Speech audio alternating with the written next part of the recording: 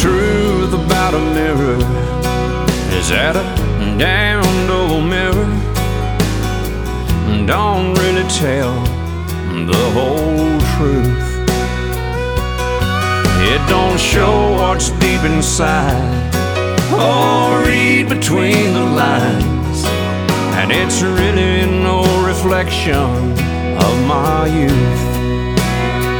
Sometimes I feel like Jesse James, still trying to make a name, knowing nothing's gonna change what I am. I was a young troubadour when I wrote in on a song. I'll be an old troubadour when I'm gone. I was a young troubadour when I wrote in on a song, and I'll be an old troubadour when I'm gone.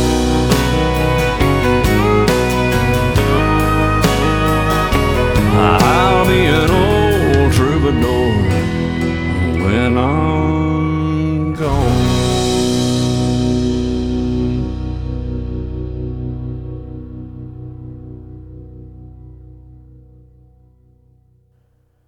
Welcome to another edition of Michael L. Craver Presents. It is a very smooth Saturday afternoon, December the 9th. Listening to the rain outside and just relaxing.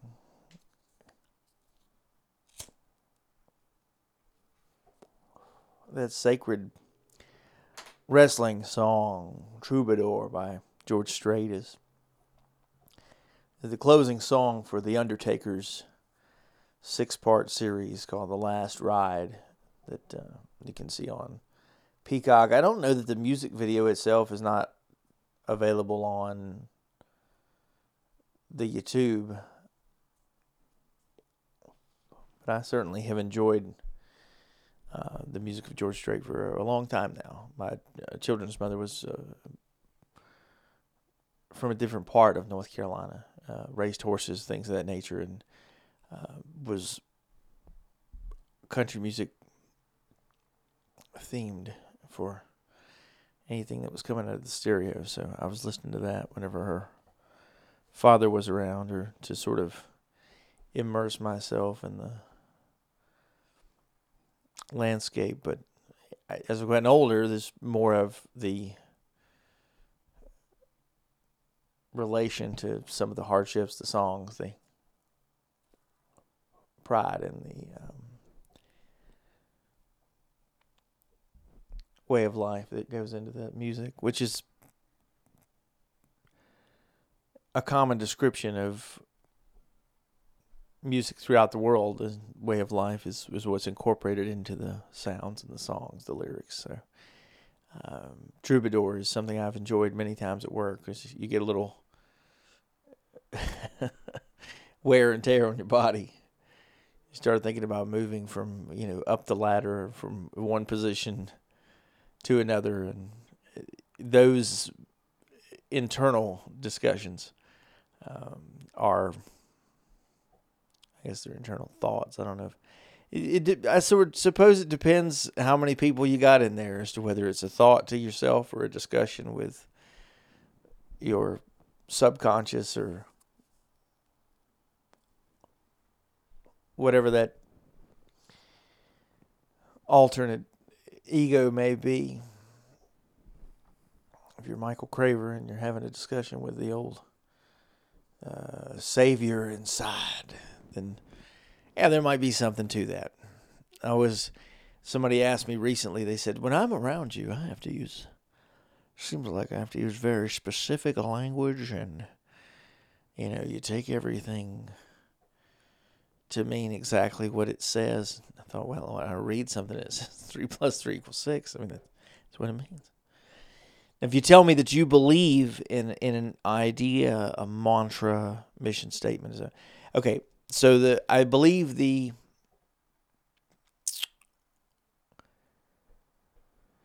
phrase in question was something along the lines of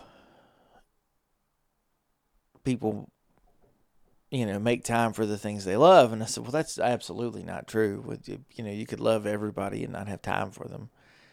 You'd love to save all the animals, but you save who you can, and you go on. And I found that interesting, having just watched one of my very favorite films. 2006 has The Guardian, Kevin Costner and Neil McDonough, Ashton Kutcher, and beyond. And they, it's a Coast Guard themed movie. There's so many of these organizational type movies that you have Medal of Honor, which is the men's diving in the Navy. You have things that go along the lines of Black Hawk Down, where you have the incursions overseas in Somalia. And I suppose you could look at Backdraft or Ladder 49 or the firefighter themed type of movies. So this one being the one that they tribute to the Coast Guard. Kevin Costner is this legendary rescue swimmer, and he needs to go get his mind right, and so they send him to teach the next class. They're always asking him, what do you do in these difficult scenarios? It's crunch time. You got an opportunity to save one of a number of people. How do you know who to save? And he gives a couple of different descriptions of finding the one who can't survive on their own, and he's going to grab them first. That he swims as fast and as hard as long as he can till he can't. I think it's difficult to objectively. Now, to subjectively say, oh, you don't make time for me, so you don't love me. Listen, I absolutely enjoy spending time with people who are the elders of my family, my children, the in-between, to be able to learn any number of things as the week goes on. I have not made time to, I've given my thoughts on pets on this platform any number of times. You own them, you trade them, you put them down when you want to. That's not exactly freedom. As long as you're okay with oppressing an animal, well, that's not oppressing. They're not free. You can't let them go free. It's the law. We have leash laws, and then you're held liable for anything they do and beyond. They're animals. They're a different species. Don't pretend that, human descriptions and rights and privileges extend to them. It's the reason if I kill your dog, then there's no language in the court system that's going to say anything about a human being. They're not a human being. And anything that you prosecute people for destroying, whether it's a bird, a tiger, a cat, a dog, a fish, whatever it is destruction of property, not another life. It's not viewed that way in the eyes of the law. Not when it relates to you and your dog. If it's something in a national forest or some sort of protected species, it becomes a little bit of a different area because of the federal statutes. But it's just interesting to me that you can't make time for everything, and people do make time to get into these verbal scraps about the cause and effect or the justification, just to fight out the circumstances of why something can't be done. What makes it okay for it to remain undone, or because they choose not to do it, or they prioritize something in its place. it's just a very strange landscape to see that go on, where you have somebody didn't complete their work and they have the time to give the explanation and work up the excuse and but not to do the work. Does that mean they don't love the work? I don't know that part.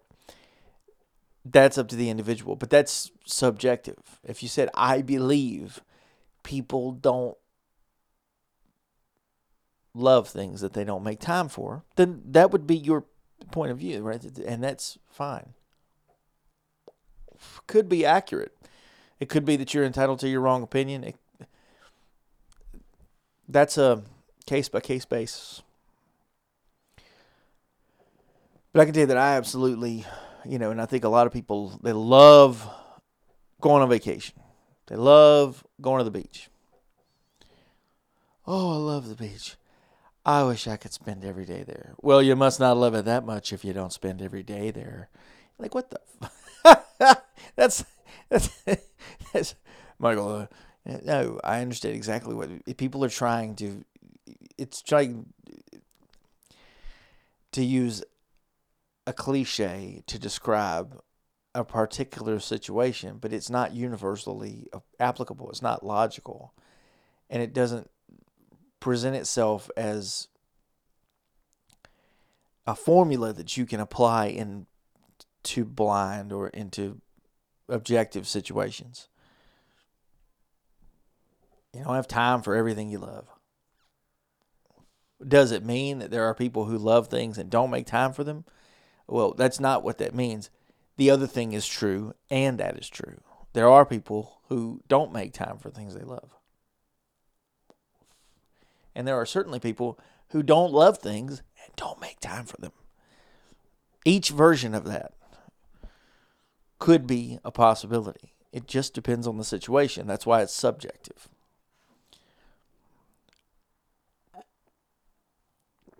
And it's so strange to hear, people have these. I heard a guy the other day go back and forth about, well, the Bible says you can do this. Talks about incest. Talks about slavery. Talks about... Listen, any book that is describing the world 2,000 years ago probably includes situations that were common practices 2,000 years ago. This is not some special thing. It's the Bible.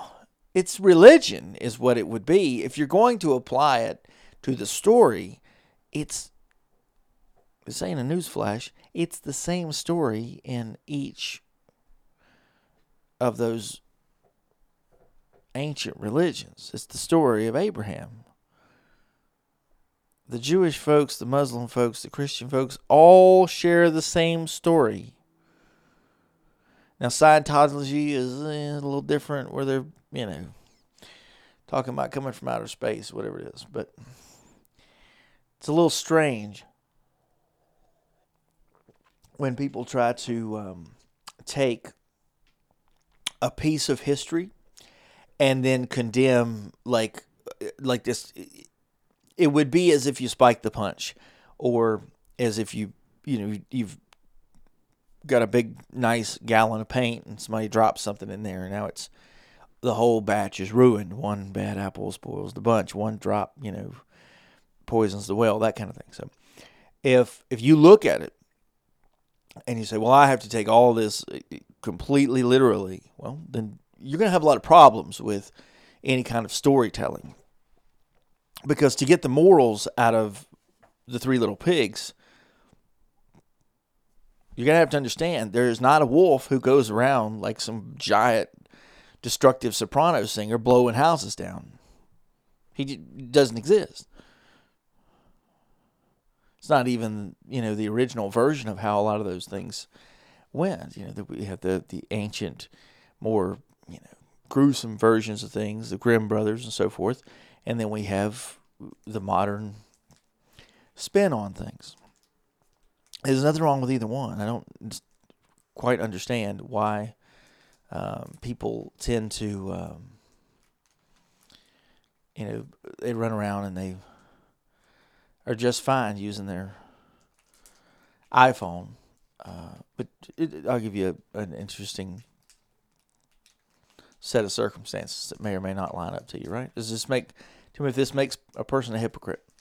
They're using their iPhone to do their business. They're trying to look up something. And condemning. Hey, what Bible verse is that you don't enjoy that's got something to do with slavery? Oh, it's in this one in Solomon. And all right, well, let me ask you, do you think you'd be standing on some morally righteous ground to be looking up this Bible verse on your iPhone made with the slave labor that goes into so many parts of that technology around the world? Is that hypocrisy? Are you participating in modern day slavery and, child exploitation, et cetera, et cetera? Are you buying things that are Chinese and, engaging in what would otherwise be like, human rights violations, et cetera, et cetera? Just an interesting question. Because it's real hard for anybody about any situation, no matter how pure you may think the snow is. It comes out of an atmosphere with greenhouse gases. So we're always going to be in these paradoxical who can shame who to the greatest degree kind of moments if you take that approach to things. And it's not really going to make any progress to do that, to pretend that anything is pure or it's nothing. That's not how the world works. We're all full of all kinds of inefficiencies, inaccuracies, and mistakes. And as I've said so many times on this program, we are a work in progress. Everything is. Everybody is. It doesn't make any sense to go roundabout. Am I trying to be more accurate by saying, hey, look, here are people, and these people tend to go back and forth and say, well, if you don't do something, you don't love it, et cetera, et cetera. That's not true. It's just not how it works.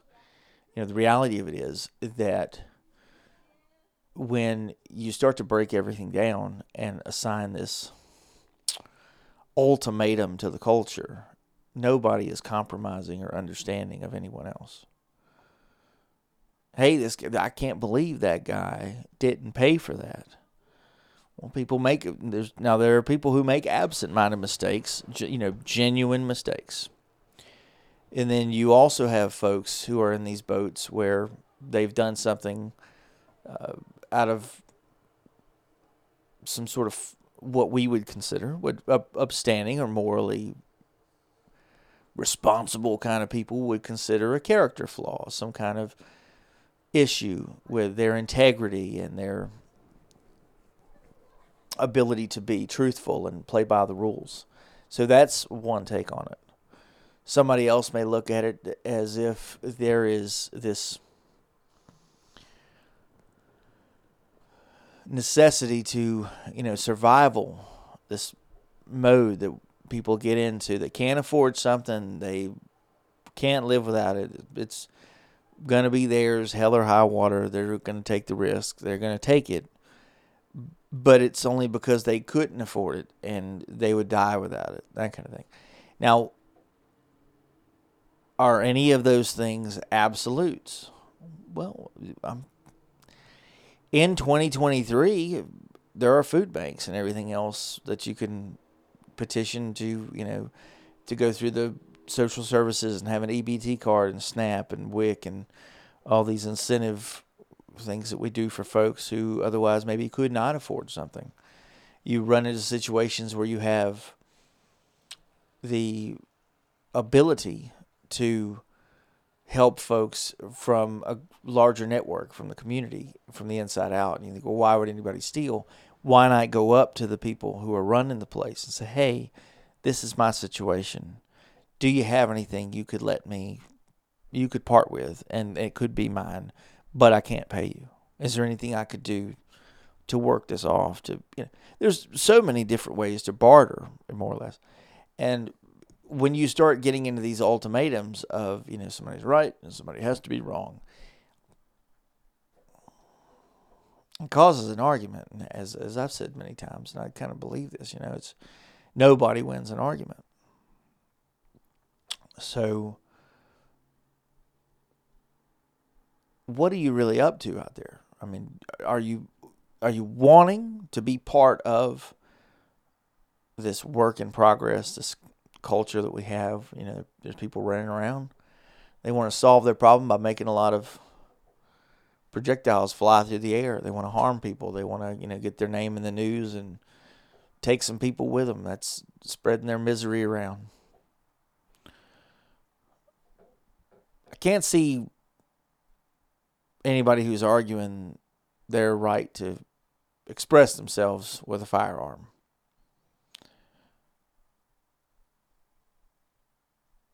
They're just not there. Right? I'm somewhat creative. I can't think of anything that would allow you to be able to violate the law and then harm other people, but still be someone who has this righteous mindset about it. Now, if that's true,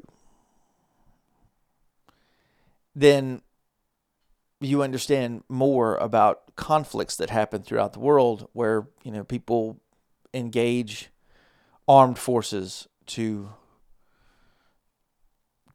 peacekeep and hold their ground, or to intervene in the way of some invading force. Here comes Saddam Hussein into Kuwait, we're going to send over troops. Here comes, the Germans across borders, and we're going to send some people across the ocean. So that happens, and that's nothing new. We understand that. If you look at it in terms of people being, war profiteering and all these other kinds of things, look, there are going to be people who are going to hitch their wagon to every kind of social interaction, whether it's destruction, whether it's progression, whatever it might be. Are you exploiting guys who are working really hard to go park your food truck and let them smell the tacos and the burgers and whatever you might be selling? Well, you're enticing them. You're playing on their human emotions. You are, oh my God, I've been working hard. Oh, that would really hit the spot, right? Well, here's this guy over here. He's doing something wrong, and it's one of the reasons wrestling is so popular. Here's this guy over here, this country, this, maybe it's a woman, whatever it is. There's a force that is doing something you don't agree with. They are pissing you off. And they're trying to do something that might be taking land away from some people. Maybe they've killed a bunch of people. Whatever this situation might be. It's a conflict that you have a strong feeling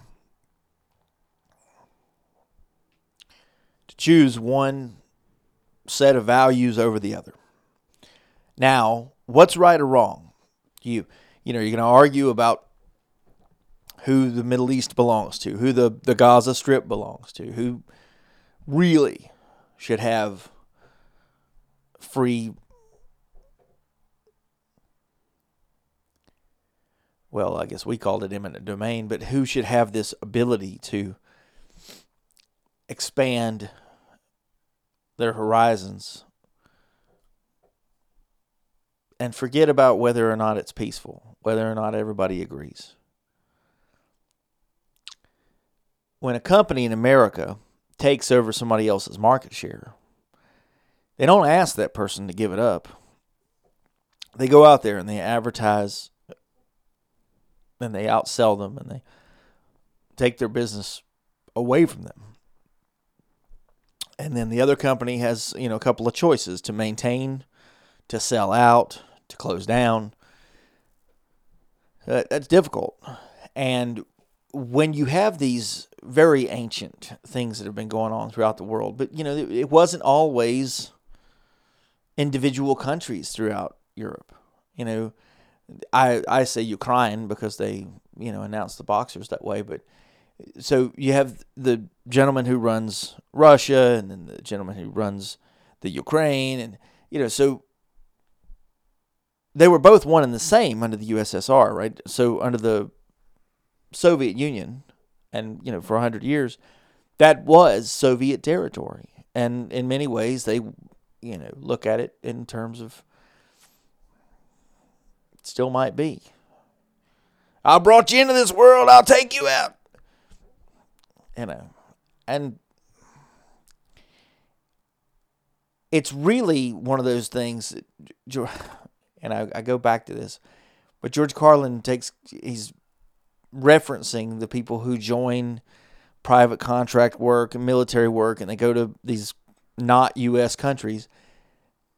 They are in harm's way. He said, you want to stay safe, stay over here where you belong, and stop messing in somebody else's country. Otherwise, there are severe consequences possible for those risks that you're taking. Is there a lot of money to be made and stories to be told and this and that and the other? Sure there is. But with the reward, generally comes a tremendous amount of risk. That's true in conflict. It's true for relationships. And it's to a larger scale things that I'm talking about, where, it makes the news and you start arguing who's waving the right flag. But in just a civil or a small, localized conversation, the points of view and the objectives for both sides are not that different. Somebody believes one thing, somebody operates perhaps a different way. And you can compromise and give each other enough respect to communicate with the language barrier, which you may be able to resolve. Or you can decide that we're just different,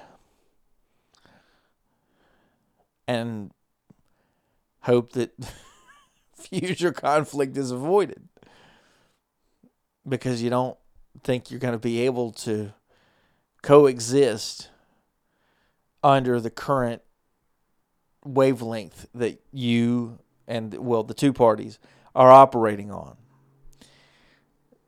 That's difficult. You run into somebody who works beside of you, who supervises, who you supervise, whatever that might be.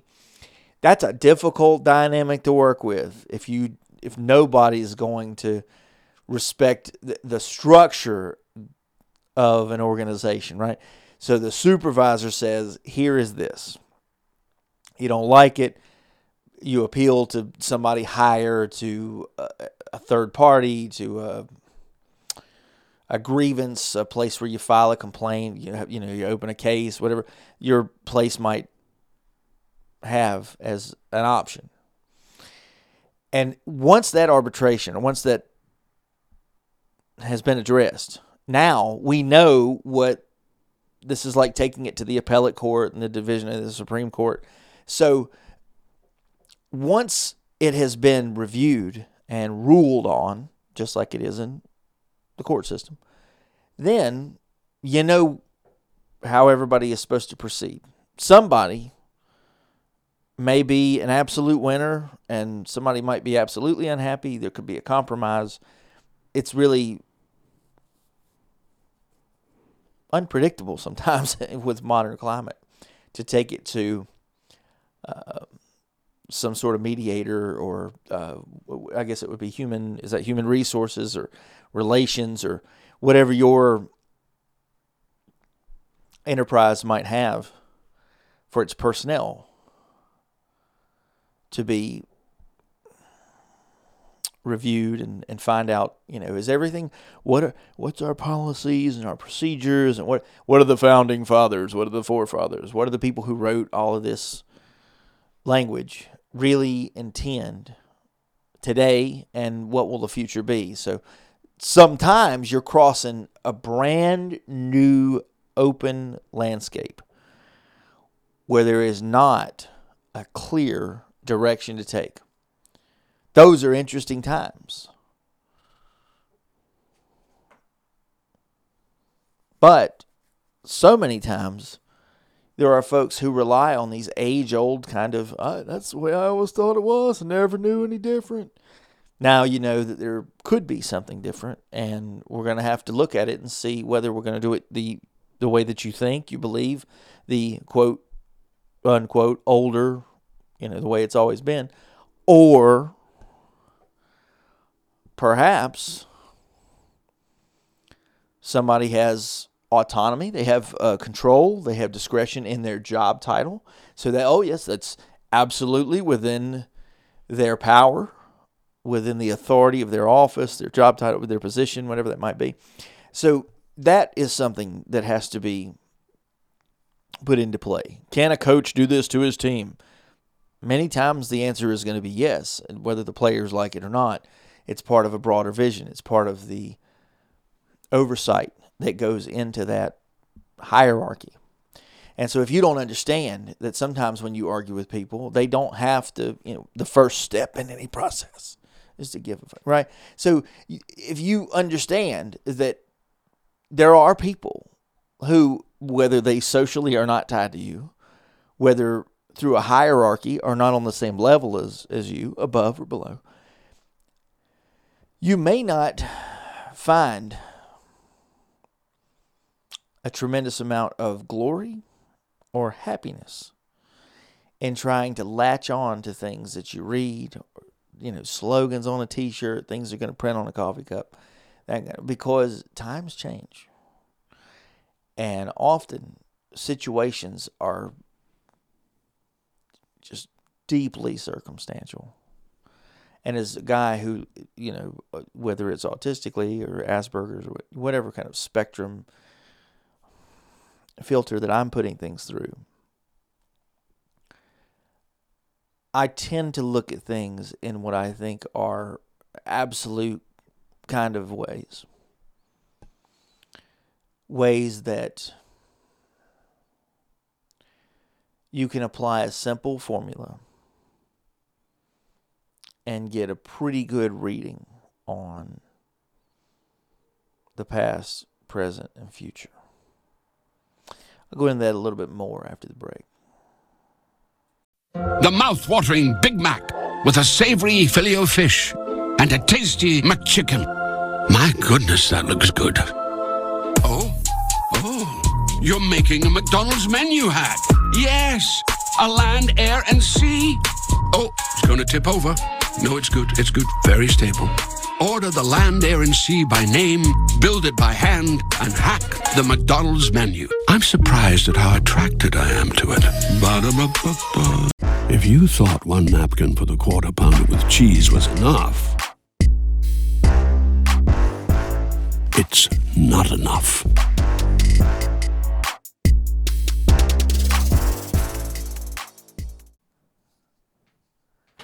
McDonald's is just, I'm telling you, I ran out last week.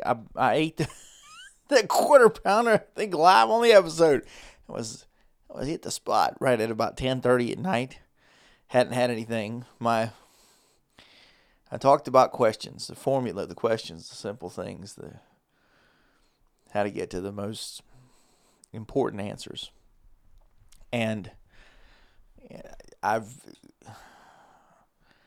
got a handful of those that apply to different things with regard to work, with relationships, and otherwise. And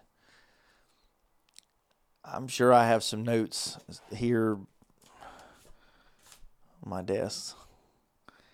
But the thing that came to mind coming out of the commercial break with regards to questions was this note that I have on my clipboard that says, I love the internet.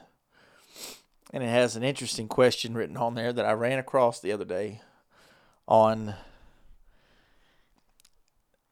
I want to tell you it came from Reddit or some other forum, debate-driven kind of place where people post sometimes true and sometimes very absurd propositions. So, what the situation at hand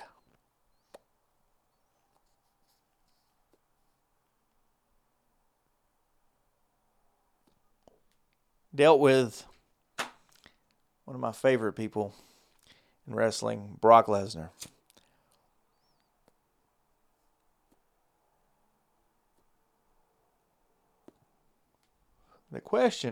The original question I saw was, could Brock Lesnar fare very well against a grizzly bear?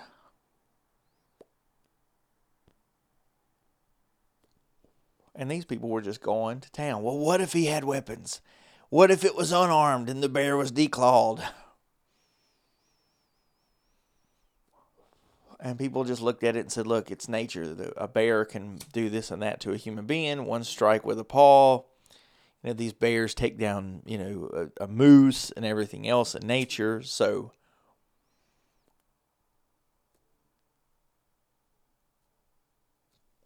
you people are out of your damn mind. And I thought, where I came into it is because my buddy, if you know me, you can ask for him. He sent me this series of images that I originally thought was part of some kind of a documentary or an advertising campaign or something. Because the first photo is Brock Lesnar in this cave with like small bears. Maybe one other bear. And there's like a steak he's eating over a fire. And I'm like, wow, that is kind of interesting, kind of cool. But the more, he sent me 5 or 6 pictures. And one of them in particular, Brock is out in the woods and he's pressing this moose up over his head with both arms. And I thought, wait a minute now. We're going to have to, this is at like 12 o'clock at night. We're going to have to zoom in on some of these images and give this. So it's artificial intelligence. It's AI generated images is what it was. But what an interesting use of cartoons or technologies. It look a lot like the Incredibles or something like that, where here's this guy who's larger than life, and they present him on TV as the alpha male, and here's Brock Lesnar. If the aliens brought down somebody and they were going to have a fight with one human being, it would be Brock Lesnar. Well, very interesting guy, to say the least. Maybe they should have a fight with The Undertaker. You may have a favorite person in the world. Maybe your soldier of fortune is somebody like American Sniper Chris Kyle or Chuck Norris, or you have a UFC favorite, maybe another sport, whatever it might be. It's just interesting to see these very absurd things online, because there are questions that come about which are outrageous. There's insults, there are euphemisms and metaphors, analogy, all these plays and combinations of words that people use are often things that are not rooted in reality. And they're not supposed to be taken with, this penultimate sincerity that the answer has an implication on the real world. There's a lot of what-if things that happen in life, just in general. And some of those are quite fictional. What about if Frankenstein fought the Wolf Man. Who cares? But is it fun for people who like that sort of thing? I'm sure it is. That's why you have the video games the kids play now license, and they integrate characters from all across entertainment into single places so that you can have these fantasy conflicts and things that don't have any bearing on the real world.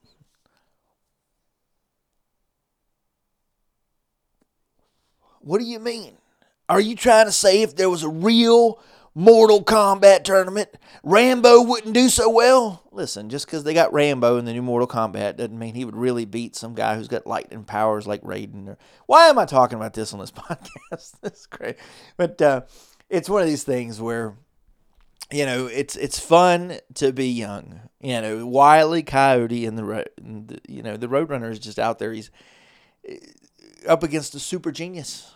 And there's all these contraptions, and of course, Wile E. Coyote, he's falling off of these extremely high places. He's trying to fly. He's on catapults, and he's being sabotaged or outsmarted by this, bird brain Roadrunner.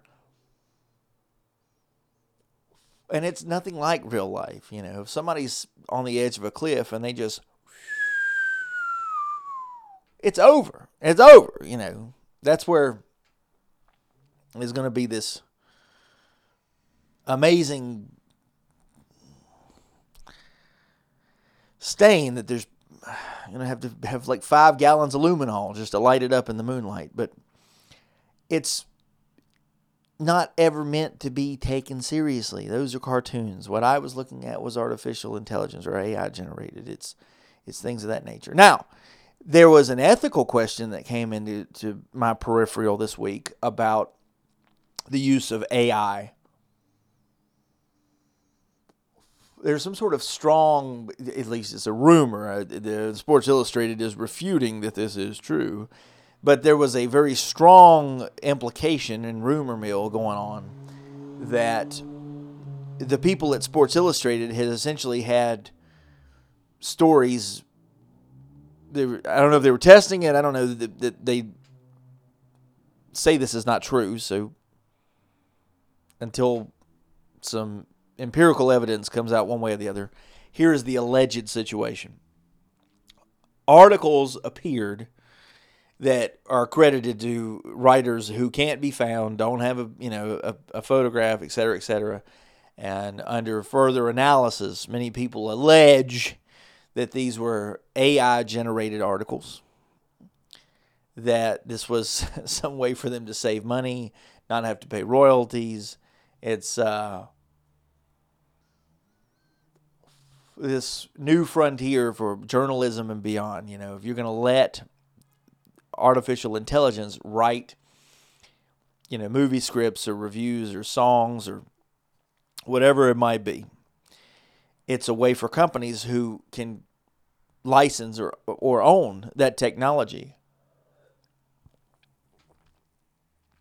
to automate things. I mean, it's cost cutting as much as anybody who, worked at Amazon and now a machine took your place. You were on the Ford assembly line and now they got an automated way to do that with whether it's a robot or whatever that might be. So if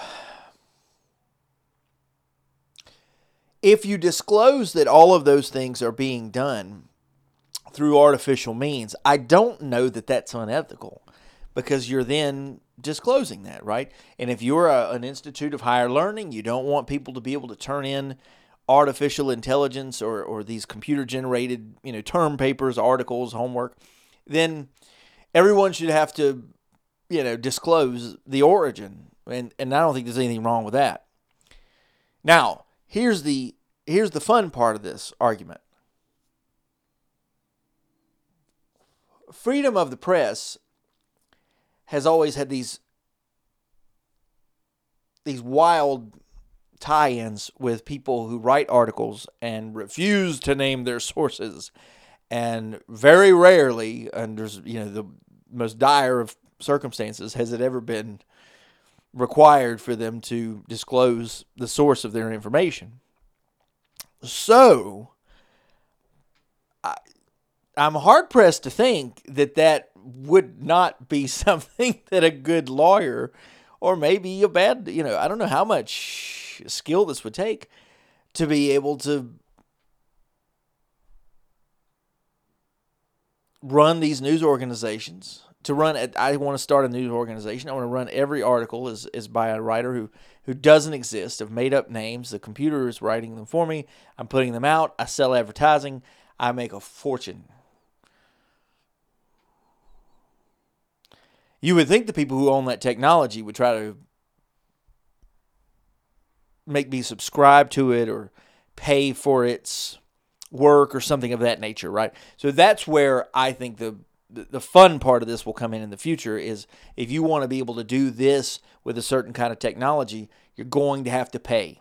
And that's where it's going to go to. So is it ethical to be able to do that and not disclose that it's not a real person?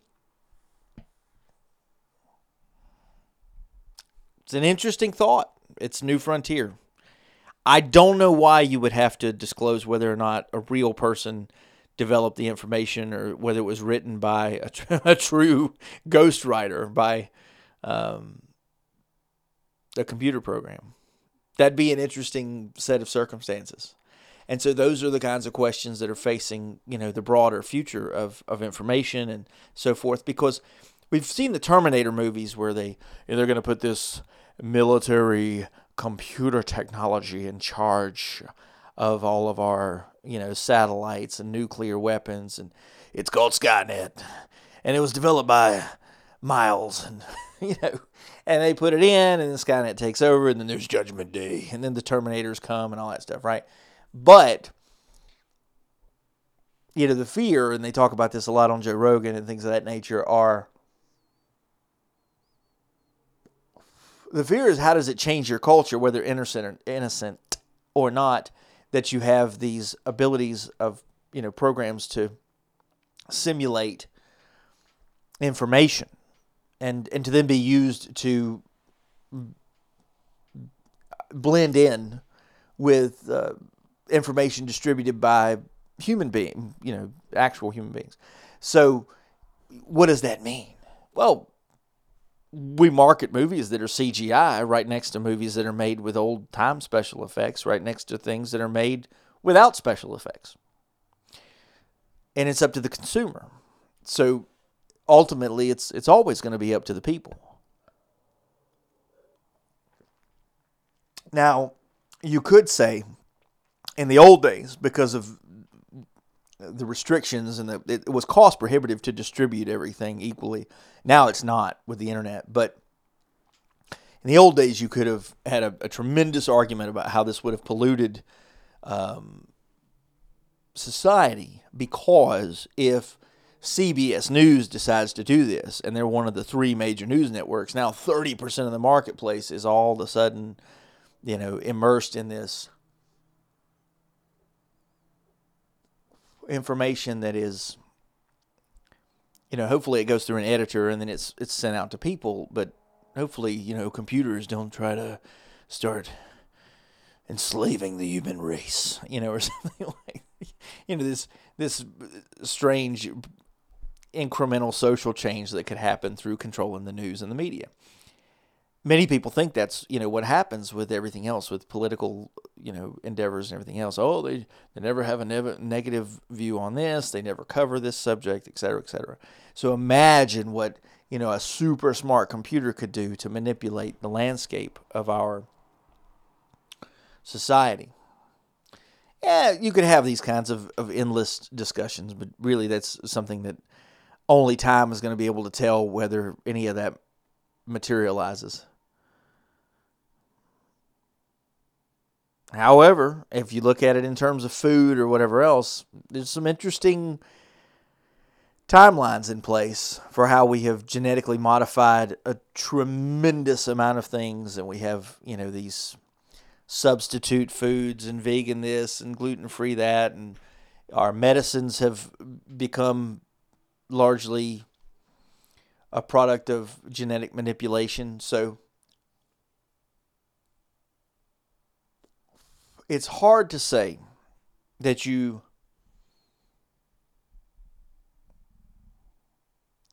are going to be able to say any one thing or another thing is going to turn out negatively.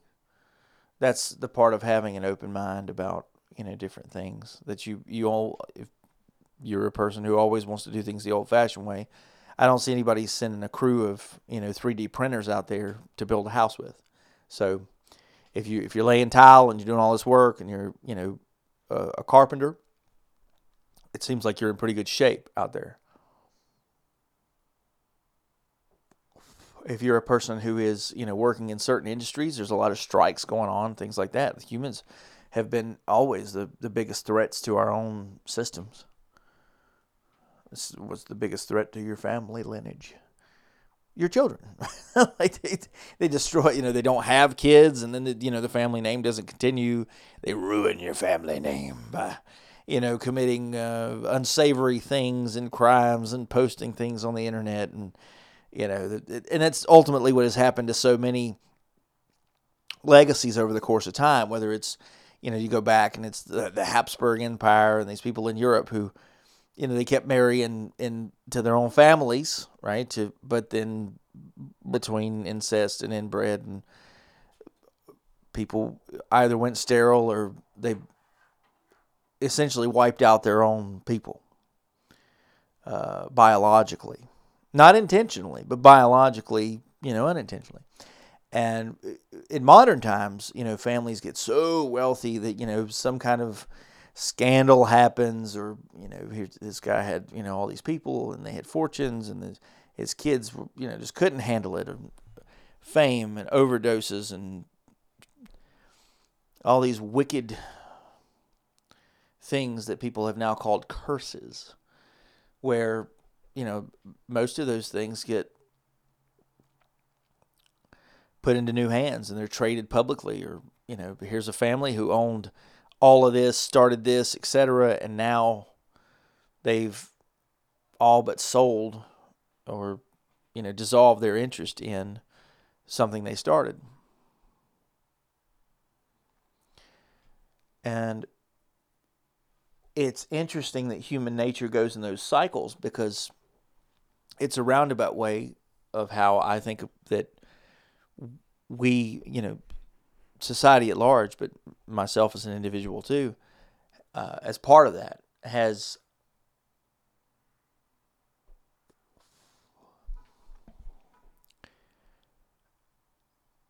not only reevaluated, but withdrawn from things like intimate relationships. We have so many people who want those traditional kinds of things. And don't get me wrong, because I eat breakfast with family members every Thursday morning, and that is my favorite 2 to 3 hours of the week. There's nothing like it.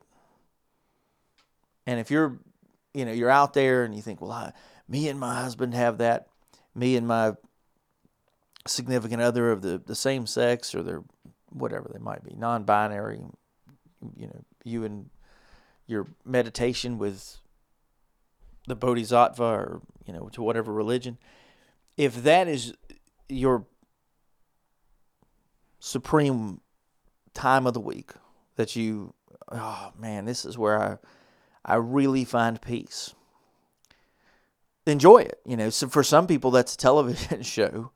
For some people that's live music. For some people it's become something that's a substance or a narcotic or otherwise. And I can't say that everybody has a healthy way of indulging themselves. However, when I'm talking about these broader points, what I'm referring to is that we have such, not acupuncture, because that's supposed to be a good thing. Acupuncture is a therapy, and it's supposed to balance you. And, it's like going to the chiropractor, and he's cracking you all up, and now you're good, and then maybe you need another adjustment, etc. But the old term is death by 1,000 cuts, where you are up against these circumstances, whether it's at work or otherwise, right? So let's say you work somewhere, you're not very happy because of your home life. And now there's this other thing you're noticing. Hey, wait a minute. I don't like the way this guy talks to me. I don't like that so-and-so calls out. I don't like this policy we have. I don't like something I read in the news. Maybe we're going to have to go on strike, or you're not getting the raise that you wanted to have this year, whatever it might be. And many of those things stain you, and they stay with you. They are not going anywhere. So, even if the guy you mentally, and whether he knows it or not, you have this rivalry with his approach to the workplace. Whether you guys acknowledge that and you're going to battle it out, as I spoke about, earlier, this who's right, who's wrong, who's going to prevail. Oftentimes, the things that you are at odds with, that you hate, the other party to that, whatever it is on the other side, does not feel the same as you feel. And there are so many instances where the other, the alternate, the opposite of your point of view, that other person, that, especially if it's a policy or something arbitrary that you can't argue with because it doesn't have sentient. What is the word? It doesn't have consciousness. It's not a sentient being. It doesn't have the ability to interact with you, right? You hate the marketplace. You hate the culture. You hate, whatever it is out there in the ether. Well, that's going to be completely unhealthy for you because there's not a compromise to be made there. And if the other person, because you don't like, whomever it is unaware of it, well, that's going to be quite a situation too, isn't it? You're upset with somebody who doesn't even know you're upset with them, and it makes you even madder. Maybe not, but it does make it somewhat improbable that you're going to find some kind of common ground, that the universe will just open up and, swallow the problem, and then you'll see eye to eye from now on. In order for two sides to be able to interact and negotiate, everybody, it's the old, not the first step in any process, but, the first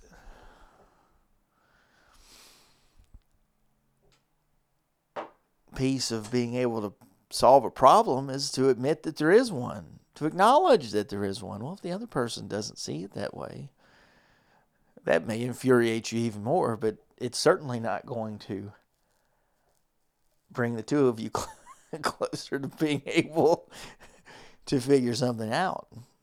I don't even see it as a problem. What are you talking about? No, because now you have to engage them, educate them. Now you have to coach them into why there is a problem. And can you only imagine this being a television show? You wouldn't be all that interested if the people on the two different sides, one of them really hates the other one. And the hated person is quite naive to this, doesn't see it as a problem, isn't going to get upset about it. Things are good. Where do you take that? Do you overwhelm them?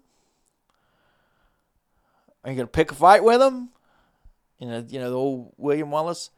I'm going to pick a fight. And he's going to go, scurry up the Englishman, see if he can't have a battle with him. But I find a lot of humor in the irony in it, that I'm aware of different conflicts that me and another person may or may not have, especially if we've talked, if they're interested in dating or otherwise. There are certain questions and things that are, I suppose you might call them qualifications, right? So you are going to post a job. Let's say you lay tile. You want somebody to help you. Let's say you work in an office. You want somebody to run a computer. What would the qualifications be for the different positions? What would the qualification be for somebody to live and coexist, just to coexist, to be a roommate in your household? Okay. Now, what would it take for them to sleep in your bed and you to love them and you to take care of, their caretaker and their lifelong partner? Because we're really exponentially changing the stakes there. And if you approach it with that sort of hierarchy, with you going up that ladder of, in order to be in the house with me, well, they need to be able to carry their share of things, whatever that proportion is between the two of you.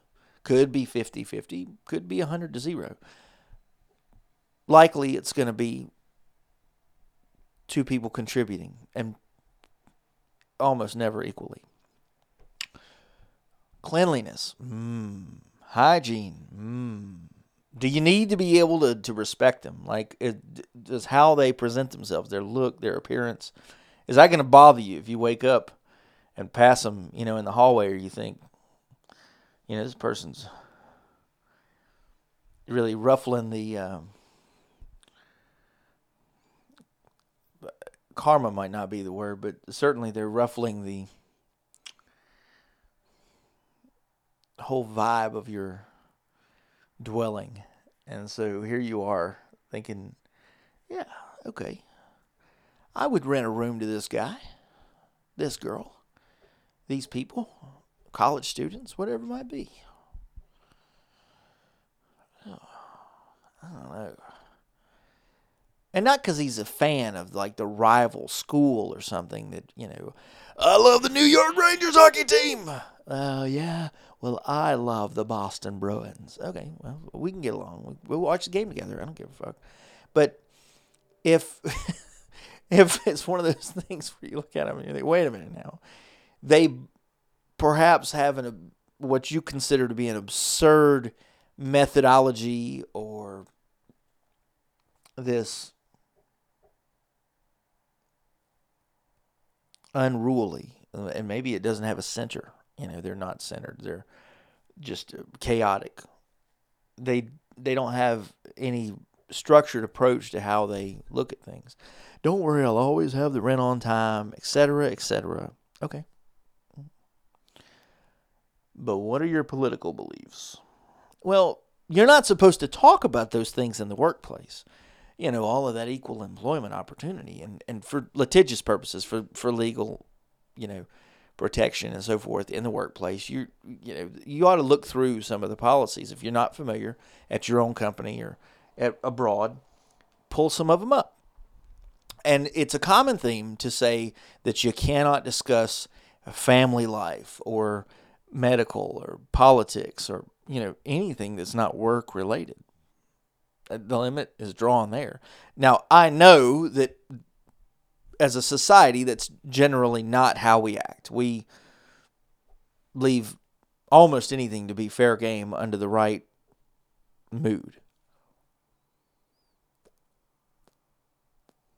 But what you run up against in those situations is the possibility that you're not going to like each other, but it's not work related. Ooh. Now, many people look at those as bonding experiences. Tell me about who you are, what you do, how can I relate to you? They're looking at those as pieces to be able to build this culture with one another where you and someone else have common ground, whether it's a journey that you've been on, hobbies that are, similar. Oh yeah, I like building model cars too. What kind of glue do you use? Whatever it might be. And as you relate, and you could talk about things outside of work that are, just, you're on break. Hey, catch the game last night? See that TV show? These things that are outside of somewhere you're going to stake your flag down. those seem to be neutral to be able to talk about. But if you're going to live with somebody, if you're going to have a relationship, if you are a person that I would be interested in, I see your profile, your pictures, the way you carry yourself. There's certain things that just like, they jump right out to you, right? You're going to buy something off the shelf. You look at the packaging. You try to see what kind of information they give you. Is this the good one? Is this the good bag of chips? Maybe you want to get the one behind it because this one has been opened or it's got too much air in it or this box is dented, it's scratched. Somebody might have stolen something out of this one. This box has been opened, it's incomplete. People look at other people like that for relationships. Here's this person with scar tissue, damaged goods is a term that I've heard. So a lot of assessment as to whether or not you are, okay, I'm going down to see if I can adopt some new wonderful animal. Well, here's Charlie, but his owners used to kick the dog crap out of him. Oh, poor guy. He should come home with me. I'll take good care of him. Now, for somebody else, that dog might be too much work. Might scare them. They might think, well, his better days are behind him, or he's never going to be as innocent as I need. I'm going to have to go through this whole rehabilitation process of being able to get him back to where we can, trust each other. Whereas you get a newborn, a new puppy, and, people date younger people sometimes for these same motivating reasons. They don't have the bad, juju, or they're not people, and it's one of the reasons that employers sometimes like to hire young people. They're not full of bad habits. They haven't had these. Aerosmith has the great song "Jaded." I love listening to that from the late 90s. Those are the circumstances that you often want in another person, right? They've got some seasoning to them. They got a little bit of, they've been around a little bit. So I can relate to them. They can relate to me. Neither one of us is a spring chicken, so to speak. And so let's see if we both don't want something more serious now, because we've been through this weathering, this period of building up a tolerance, and sowing your oats is an interesting term, but you've had a chance to be validated or to put your wild child stuff out there to the test, and now you can be serious. You had a chance to be young. That's something that, I'll tell you what, I'll go into that after the break. This burger looked at one slice of melted cheese and said, more cheese. It looked at pickles and said, also onions. It wanted to be more than hot. It wanted to be juicy. This is the Quarter Pounder with cheese. An experienced QPC eater knows you should never let the ketchup that falls from the hot and juicy burger go to waste.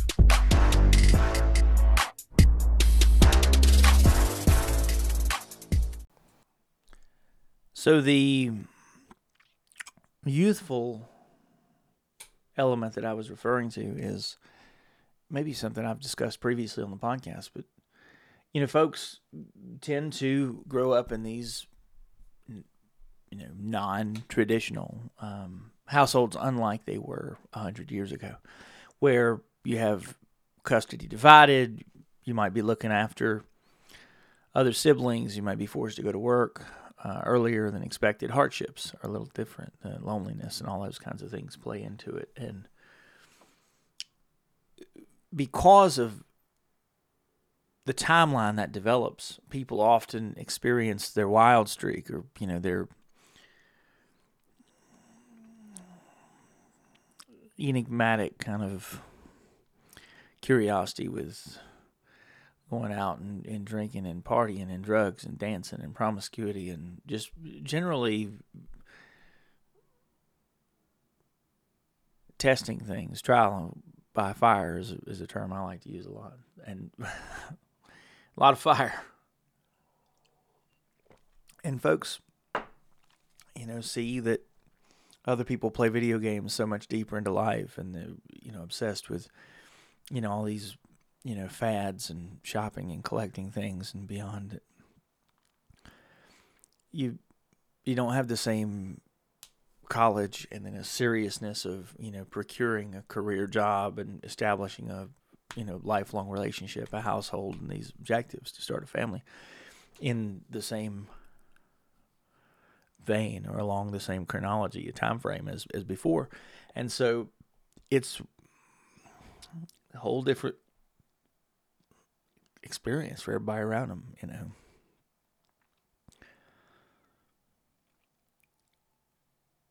There's a scene in Fight Club where they're riding in the car, and I tell you what, I'll play it for you, and we'll go back to that. Something on your mind, dear? No. All right, yeah. Why wasn't I told about Project Mayhem? First rule of Project Mayhem is you do not ask questions. What are you talking about? Why didn't you include me in beginning it? Fight Club was the beginning. Now it's moved out of the basement. It's called Project Mayhem. You and I started Fight Club together. Do you remember that? It's as much mine as it is yours, Is this about you and me? Yeah, I thought we were doing this together. You're missing the point. This does not belong to us. We are not special. Fuck that. You should have told me. Hey, Tyler! God damn it, Tyler. What do you want? Statement of purpose? Should I email you? Should I put this on your action item list? Oh, look. You decide your own level of involvement. I will. I want to know certain things first. First rule of Project Mayhem. Shut up. I want to know what you're thinking. Fuck what you know. You need to forget about what you know. That's your problem. Forget about what you think you know about life, about friendship, and especially about you and me. What is that supposed to mean? What are you doing?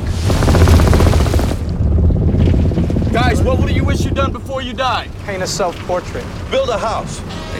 And you? I don't know. Nothing.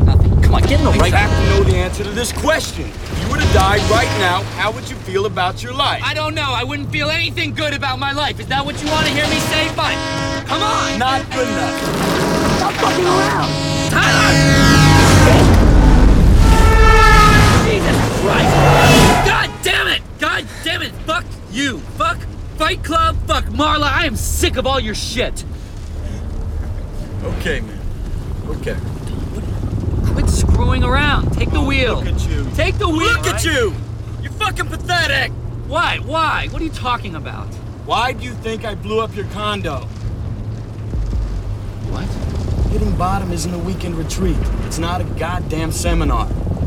Stop trying to control everything and just let go. Let go! All right, fine. Fine.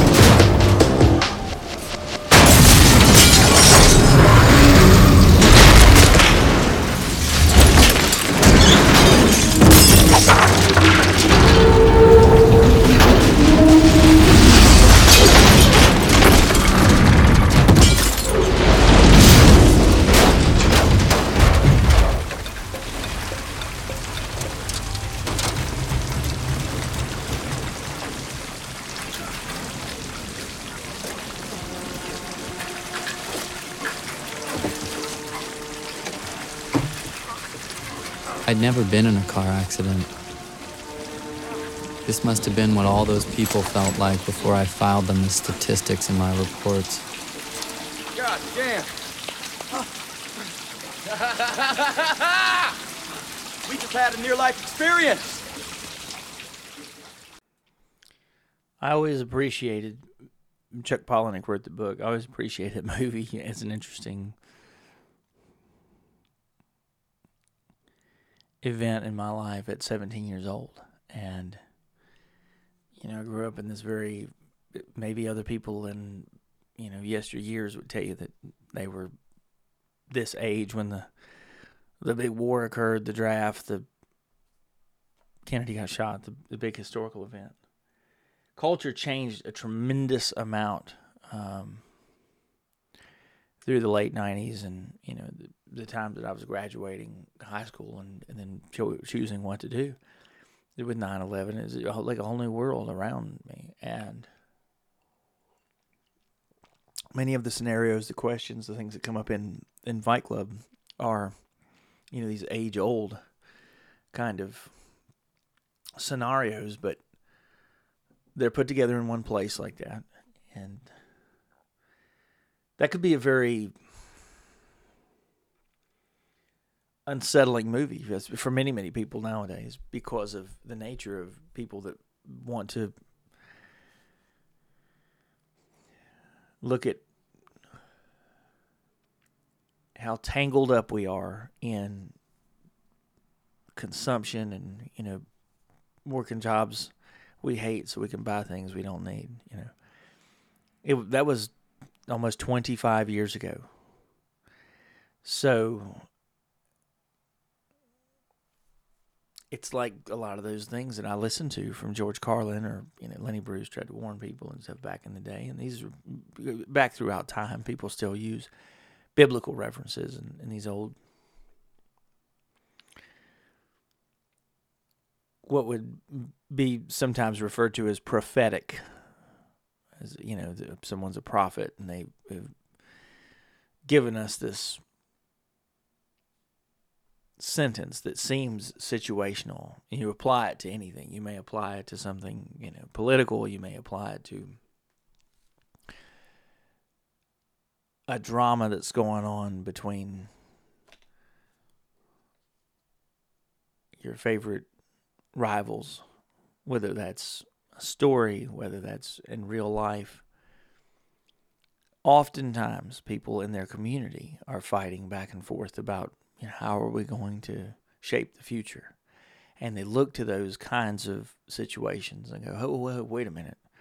And that's one of those fundamental questions I was talking about in the beginning. Is this necessary?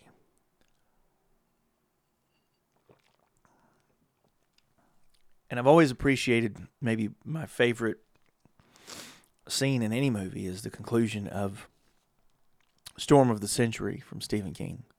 And it's from 1999, ironically, but I don't think I first saw it in 99. And they start down this road of, it's a town that has a decision to make, and the first question they ask is, "Do I believe him?" And I thought that is one of the fundamental things. It's a euphemism. You could swap the words out. The first step in any process is to give. It may be to believe. So I relate to people who they're growing up, they're doing things in no particular order.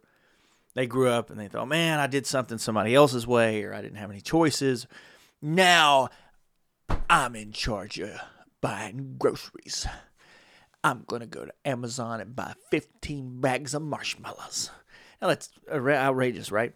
But do people go and fill their carts up with all kinds of things that are not like a balanced diet? They don't have physical fitness on their side. So when you consume these things that are going to store fat and destroy your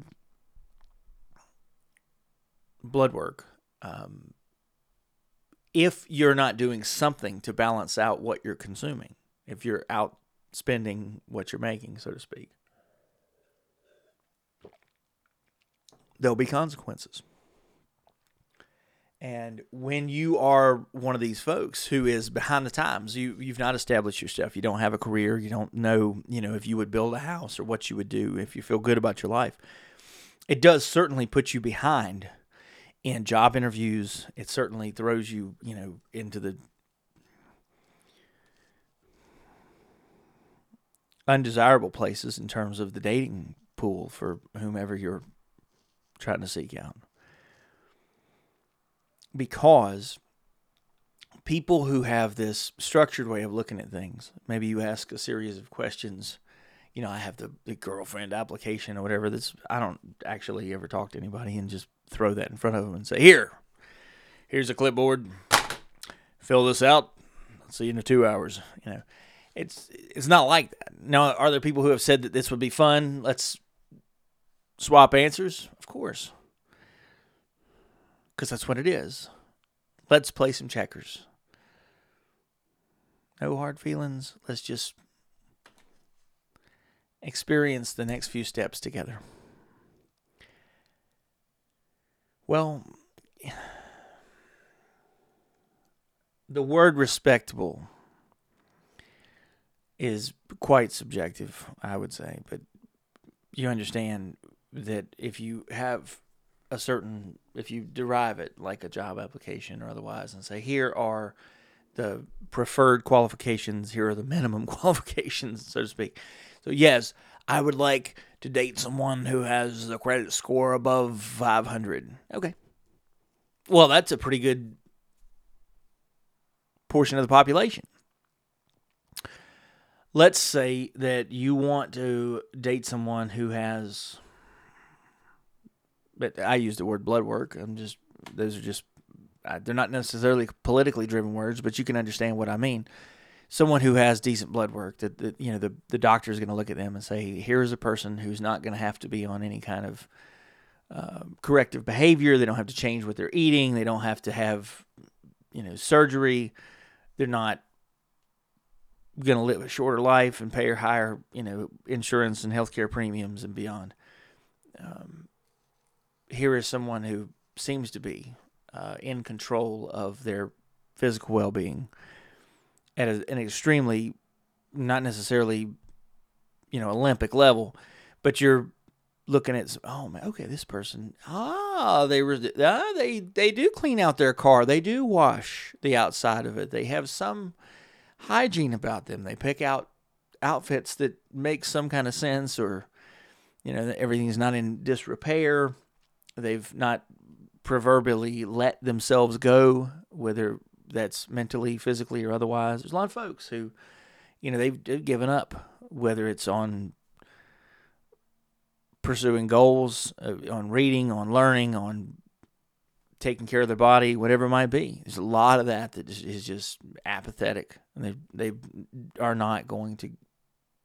Could they do the thing, add it back into their way of life, and put themselves into different categories? Sure. And then their doctor would say different things, and their insurance representative would tell them this or that, and they would answer different questions when they go to qualify for health insurance premiums and so forth. So it's interesting to think that you have folks out there who, dating is so much different now. All right, what do you bring to the table? What are you looking for? I'm looking for the same thing that you're looking for. Are you? Okay. You want to cross the finish line here. Well, I want to cross the finish line and be in a respectable place. I want to be able to do it, in a way that I'm proud, get a good time, work up a good sweat. I want to feel like, my potential is being tested or, fully maxed out. That's where I'm at with things, right? And so you go to potentially date someone and you think, I don't know if this person is utilizing all their potential. They've left a lot of opportunities on the table. They have been complacent when it comes to their career. Maybe it's just keeping up their house. What are you doing? What big change have you tried to implement this year? What's the last thing you learned? Where's something that you dove into that was voluntary, where you didn't have to participate? Or maybe you're looking for somebody who's donated time to a nonprofit. They've gotten out of the house on a regular basis, and they're engaging, culturally, and, they're going to be a fun person to swap stories with, et cetera, et cetera. That makes a big difference if you try to have a car ride with somebody. If there's a person who they spend most all of their time at home or going to work, I don't know what stories they're going to be able to tell you. unless they just make things up.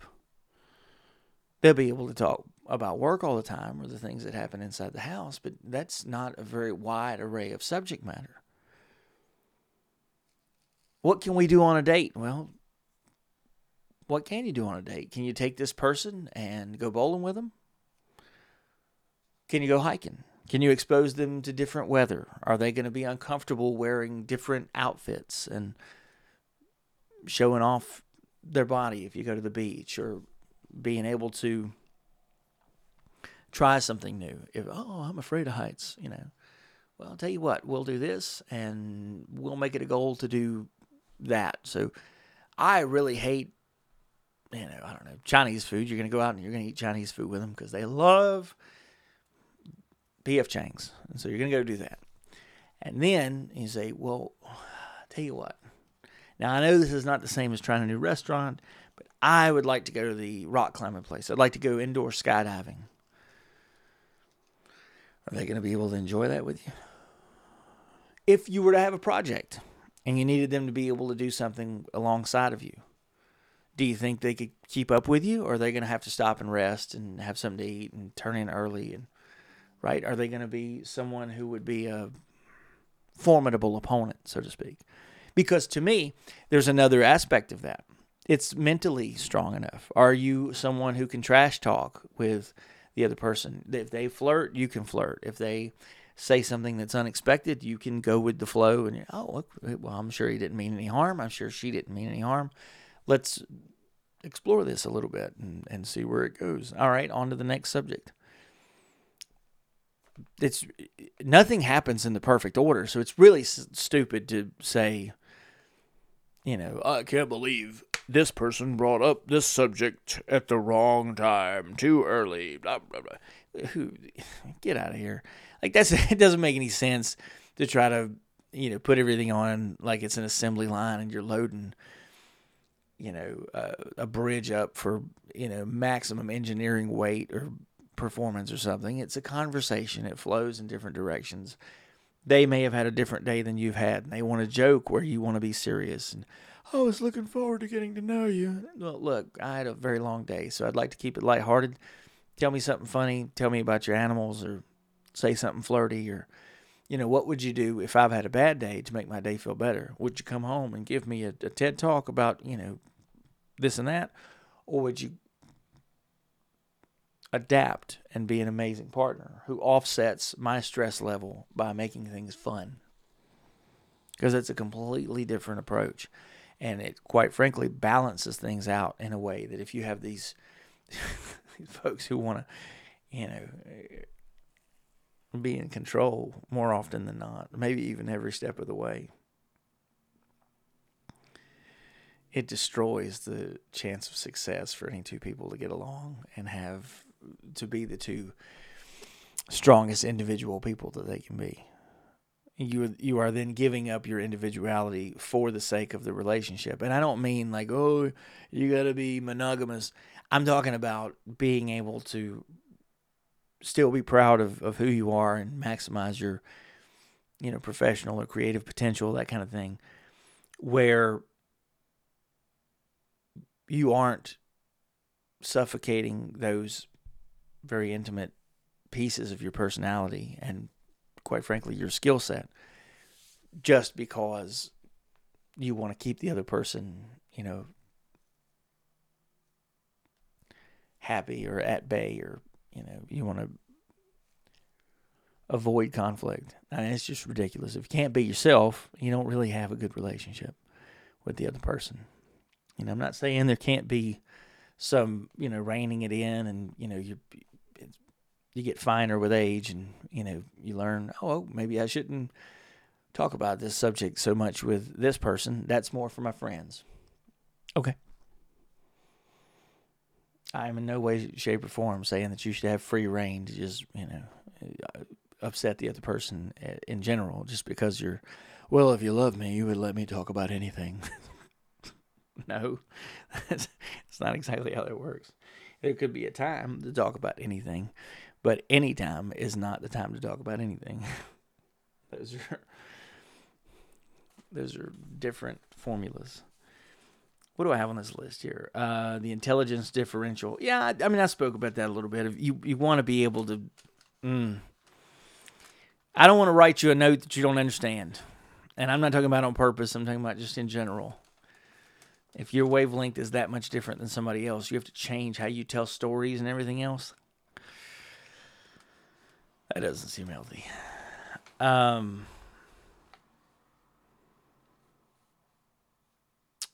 Voices, messages, movements, physical respect. Yeah, I touched on some of this, but a lot of that is, and I've had voices written down. Can you get outside the box? And you're telling a story. Are you a person who's going to make voices and faces and have that kind of? Is it Pictionary or? It's not shenanigans. Help me out.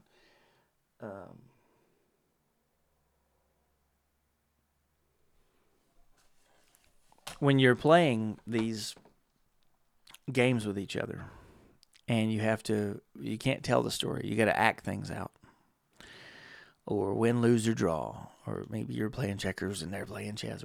But you want to be able to relate to, another person. They would be a great partner to be able to jump in on some sort of social engagement like that. And you would be operating at a similar wavelength. That you would be able to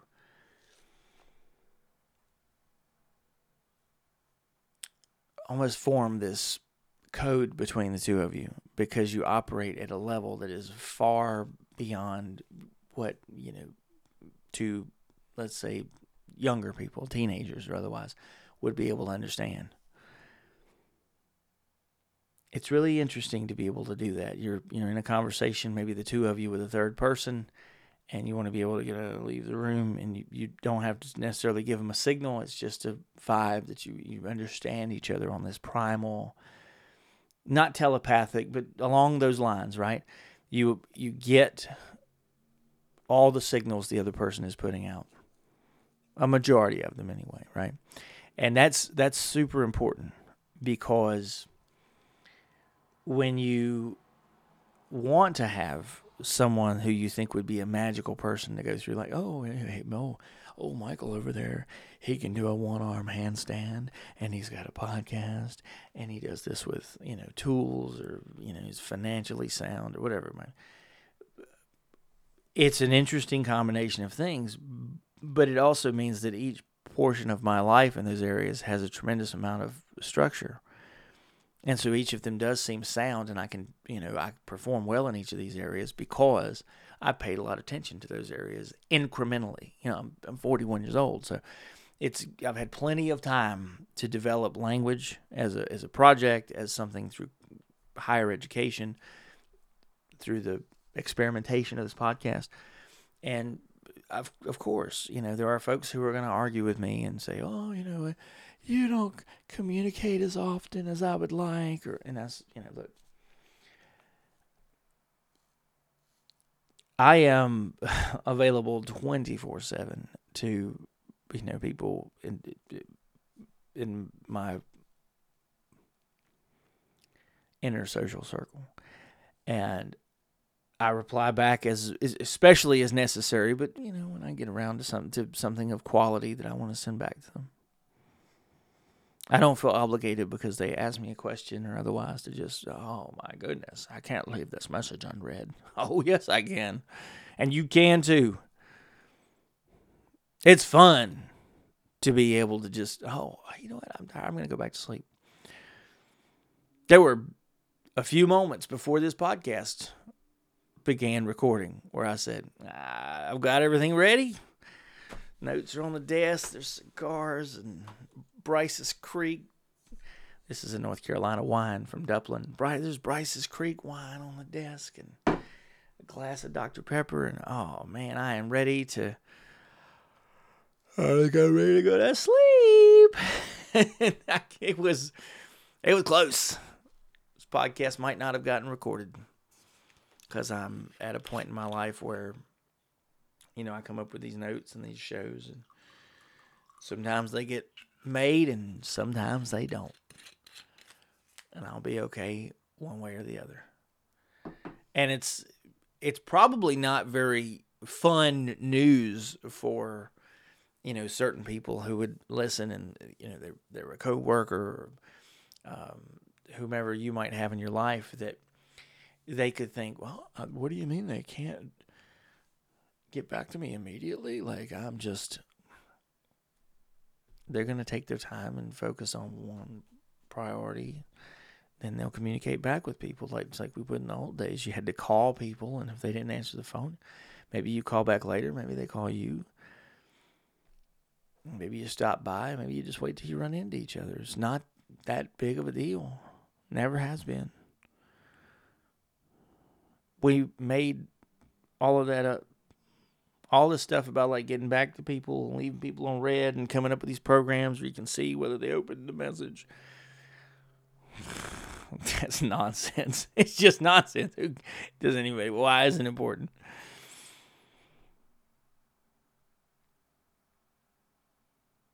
If you can tell me why it's important to you, not only would I be interested in hearing that, because I have some plants that need some good fertilizer, but I would think you really need to step back your ability to irrationally try to balance things in your life, and just, what in your life is negotiable.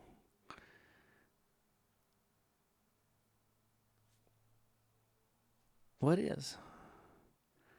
I mean, it just has to be this way, because that's a new level of insecurity. Somebody has to get back to you so fast. They have to do this, have to do that. That's not functional. That's there's the question that I would ask out of that is, what is it functional?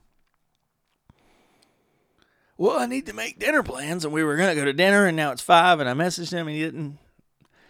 Not a bad, call them. And if they don't answer, then you got to go. Then you got to make your own decision. But to try to put it on somebody, or pretend that this is a thing to feel bad about, or no, it's not. People forget things. You got to be able to make mistakes. You got to be able to intentionally, just choose something else every now and then you get back to them. He's never not answered me right away in 90 seconds. I would say he doesn't have very important things going on in his life. No, I'm the most important thing. Are you? What do you think about that? So nothing else the person that you're messaging has going on from dusk to dawn, any hour of the day, could ever be more important than putting some space between them and other people to clear their mind and meditate, concentrate, as I alluded to earlier in the podcast. You take some time to yourself. It's very beautiful. Go sit outside and stare at the sky and drink your glass of water, wine, whatever you might do.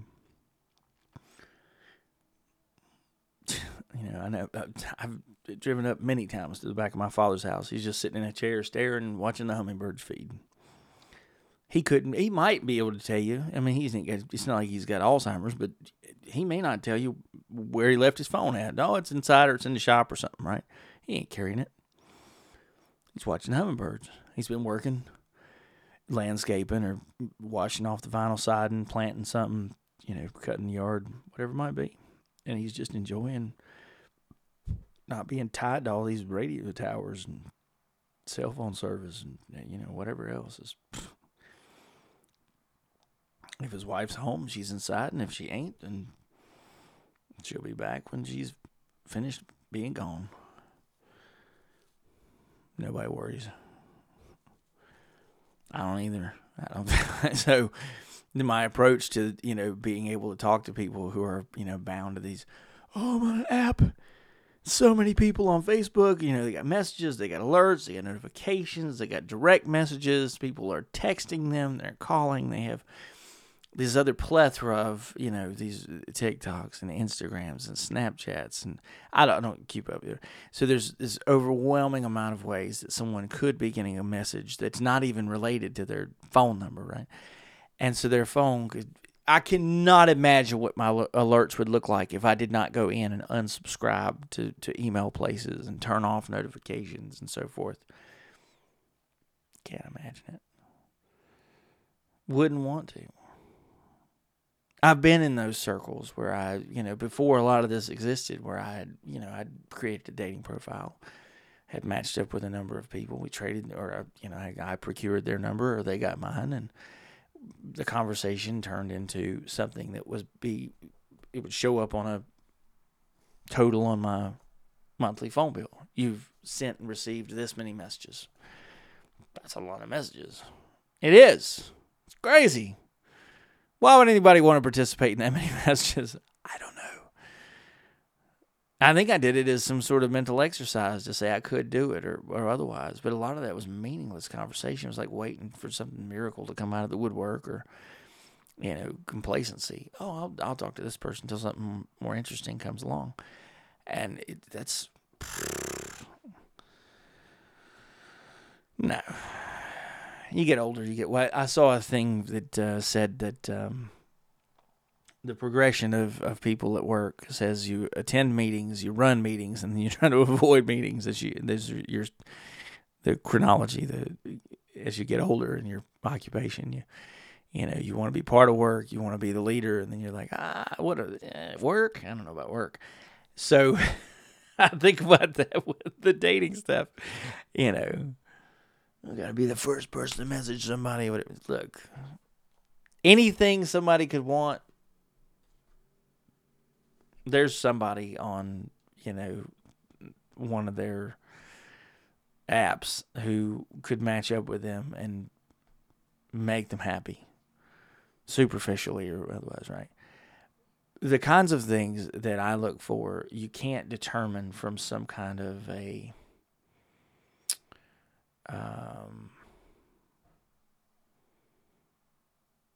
profile. It doesn't work like that. It's great if somebody has, a good physique, or it looks like they have good energy. It's, this person is an executive, or they have some well-established job or otherwise.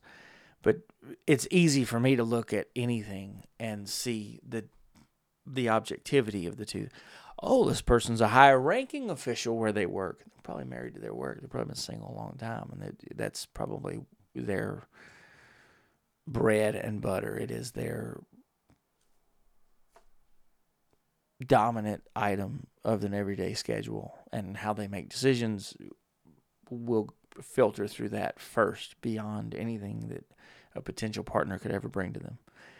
They have their independence, their way of life, their otherwise, because of that career, and so they're going to be loyal to that. It would take some, very rare circumstances for them to abandon them being this extremely successful career person to put another human being, a relationship, at a higher value. Oh, here's someone that's a good-looking person. Who, you got to remember, with so many different apps and attention and everything else, it's real hard to have a person who would be aesthetically, an upper echelon, come off of this kind of attention roller coaster that they've been on and be in a committed long-term relationship. Because the affirmation that they get online, digitally, right, through all these means, has to be replaced in some form, and they're mentally and with their time. So that's a complicated series of events. Oh, I'm glad I could just now talk to you. I was just getting ready to delete my modeling profiles and my rich history of, thousands or tens or hundreds of thousands of likes, and the little spicy things that happen because I am pretty and people like to pay attention to me. well, okay, how do you feel about taking all of that offline and enjoying a tag team, a pursuit of happiness with one other person and investing in that way? You're not worried about what strangers think. You're not tied to this cyber addiction. You're going to pursue this clean kind of joy that you can only get by experiencing the world with somebody you love. I mean, yeah, but if I give it all up and it doesn't work, I'd have to start all over. And then you would, like, what, you're not going to carry that momentum into the next person that you might date. Oh, that is part of the trade-off. You leave one job, you generally cannot carry any of the benefits, the time, all of that stuff that you've racked up stays behind. And if you're super shenanigan-driven, clever otherwise, and you're able to procure, like, oh, I'm going to use up all of my vacation and all of this and all of that right before I leave. Oh, okay. There you go. Now you have something to that. But it's difficult, real difficult, for people to not have that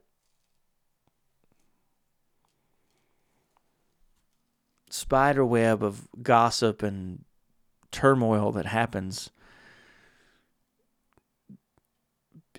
because they don't, I love just running across something in my home or if I'm unloading a truck or whatever it might be, and I see a label that, hey, wait a minute, think about the irony of that language. And, you have some fun with it, and you move on to the next thing. And after you've retained enough of those, you got a small fortune worth of funny catchphrases or this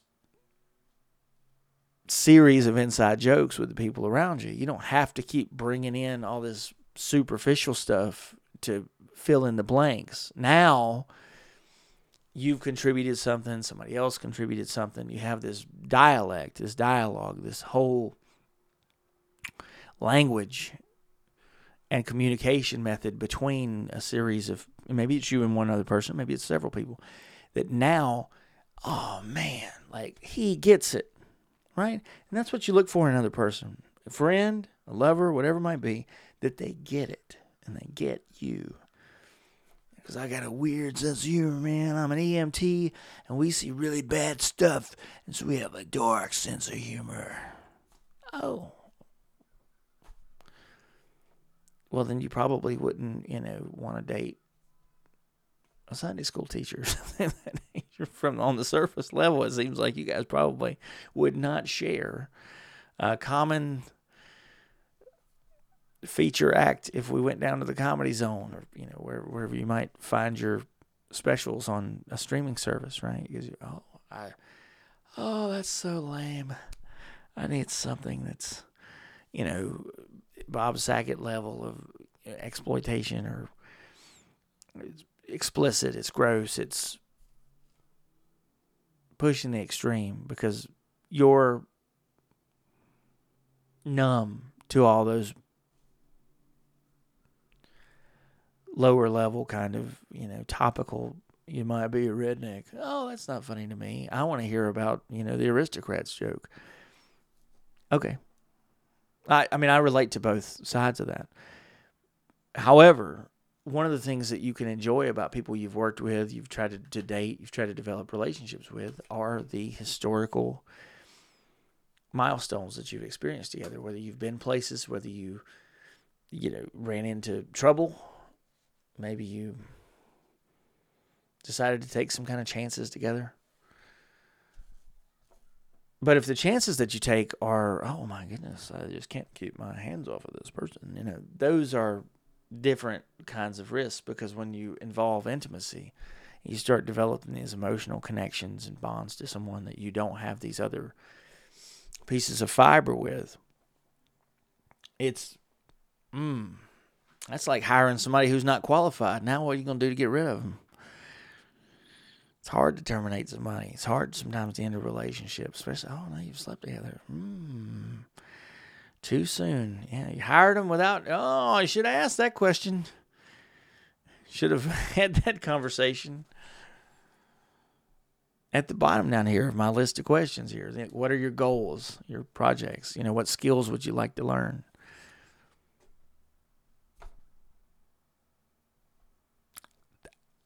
I think those are important. Six Sigma is something I've looked into as far as, streamlining and learning, logistics at a different level, at least with a certification. And it's got a lot of project management and things of that nature in it. So it interests me. Being able to have people around me that appreciate feedback. Or if nothing else, you just don't know how much I would appreciate for someone to be politically correct and say, okay, you notice these things? All right, let me see that list. We'll see if there's anything we can do with this information. Let me see what's possible or what plays out. All right, so now you've done your part. You've observed, you've reported, and that's as much as they're going to allow you to help. That's all you can do. But once you stop sort of keeping your eye open and noticing and things of that nature, it's ugly. And I see too many of these videos online where people are just, their language is complaining. I can't believe you got to watch these cops, because cops, we're going to audit the auditors. We're going to First Amendment, we're going to go to the traffic stops and record everything that's going on. And, give me a break. Like, where are these folks when, these corporations make these, everyday decisions where, you run into a police officer like once or twice in your life, and yet you don't care whether or not they're going to, put, they had 15 registers before, now they're going to have 2 large self-checkout areas, and you're going to be doing all the work. Hey, wait a minute. That's right, because you were paying attention to the wrong things. Oh, cops will mess up your rights, and they'll do that.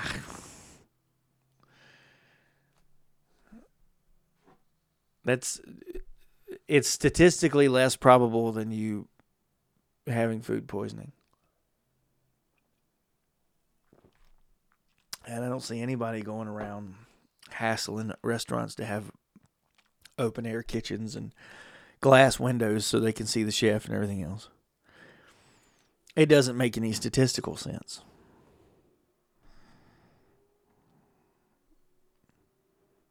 So, are people passionate about certain things? Yes. Are they statistically insignificant? They are. Both things are true. They're absolutely passionate about something that is statistically insignificant. You may look at someone you're dating and say,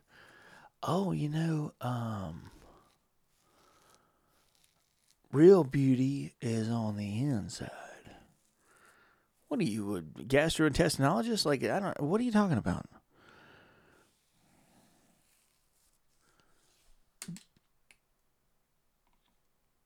If that's true, we wouldn't have car washes. We'd only have detailers, because the outside doesn't matter. We wouldn't wash windows. Wouldn't pay people to pressure wash our homes and landscape and have all these contracts, because the real beauty's on the inside. No, Michael, tell me how it's different.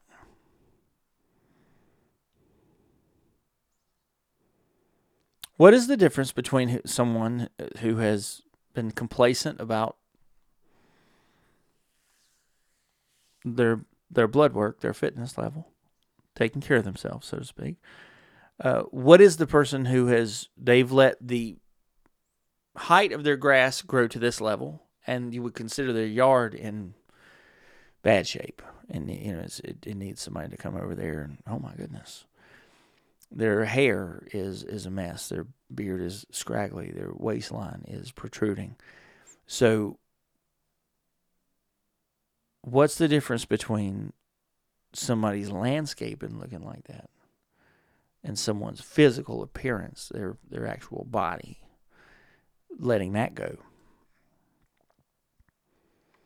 Oh man, he's doing heroin all the time. He's smoking all the time. He's, here's a person who is just a wreck. Interesting. Why doesn't that apply to appetite and beyond? Yeah. Well, if you want to, you want to throw as people have done in many videos online, they throw the blanket up in the air and then they run away and the dog thinks they just disappeared. Well, they didn't disappear. And you may think that these are conversations. That's a valid point. All right, well, why don't you have some of the conversations? Act accordingly. Well, what? You always run away? They ain't going to be able to chase you? That's not funny. But Anthony's... I know you are, Anthony. You're really laughing. But I just... oh, God. Oh.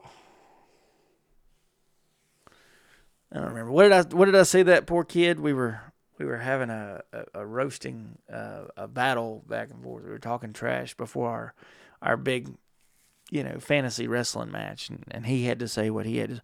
I'm the most feared man. Da, da, da, da, da, da. I said, I can just circle the ring at a good pace and just wait for your cardio to fail on you.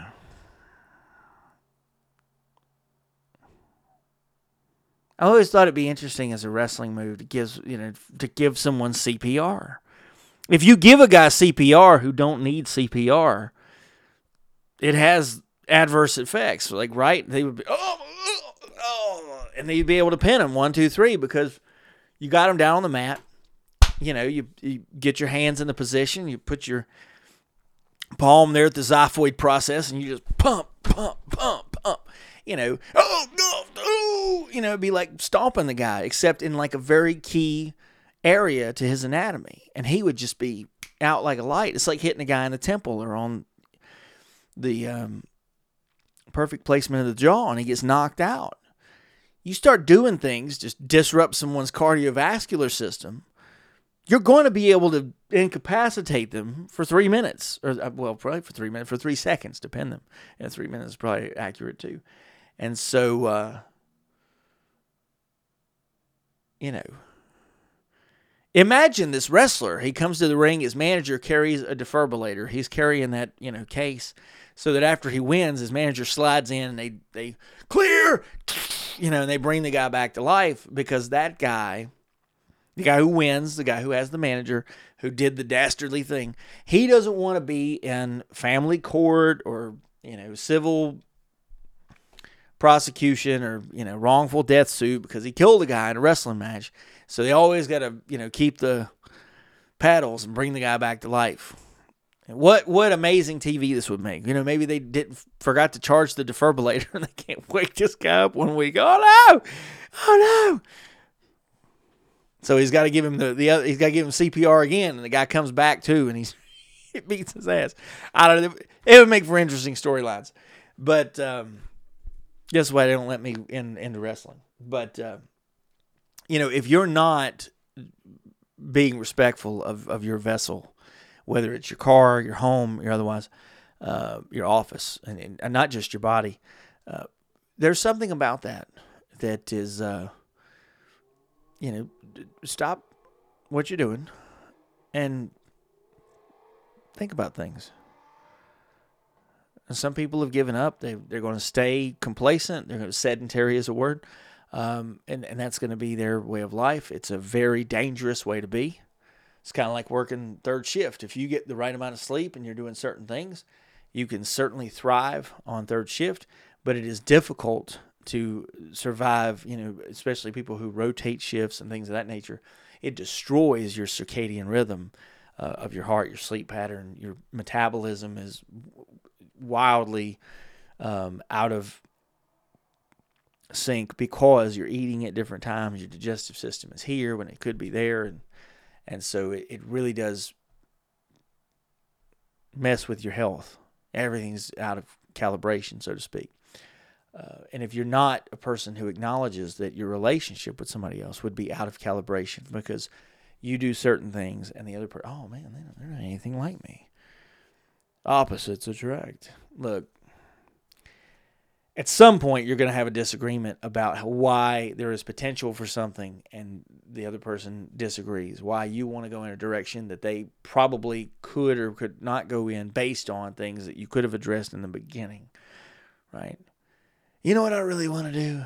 I want to have, I don't know. I don't know if we should have this conversation. No, tell me. Well, I want to hike the Appalachian Trail this summer. What do you want me to do? And look, if you're with somebody who has limitations, whether it's because of physical appearance, if it's a disability, if it's the environment, otherwise, you're incompatible to be able to do those things together. And that's just how it is. If I have numbers and you have elements, there's ways to put together a scientific equation with both things. Not a way to put a mathematical equation together with both things. Oh, yeah, well, there's not. There is if you do algebra.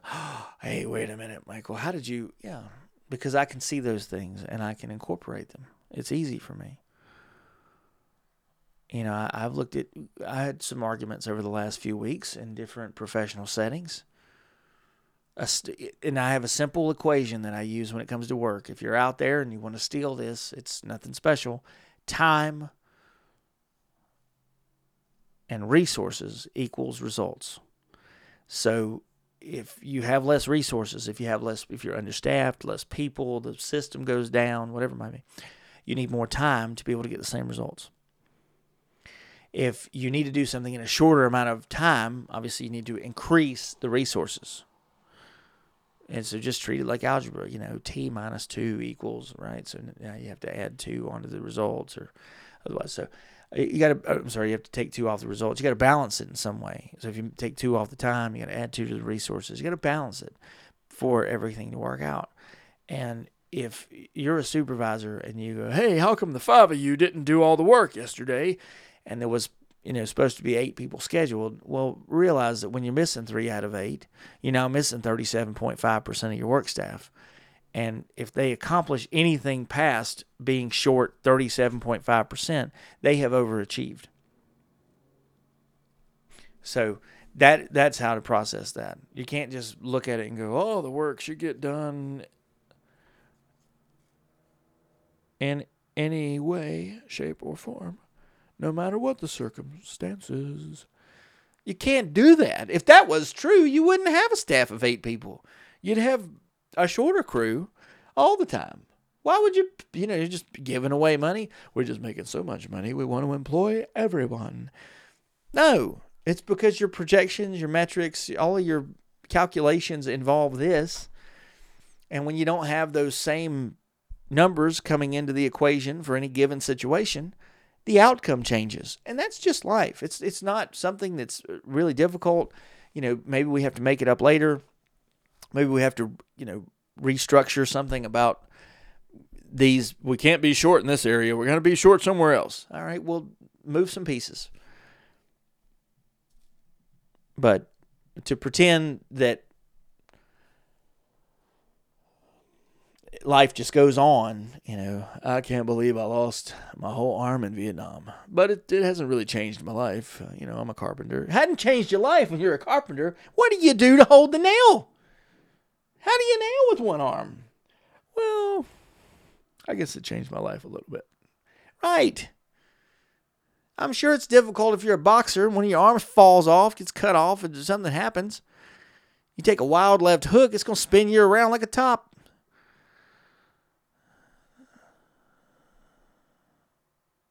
Anyway, you got to be able to incorporate certain things into how you approach, whether it's a professional or a personal relationship. And I'm trying to glance over several areas here, not, in case somebody's going to have, doubts about themselves or otherwise. Oh my goodness, I need to reevaluate things. You can or don't. I mean, you could always just say, here's the level that I'm functioning at. So here are the peers in my class. Here's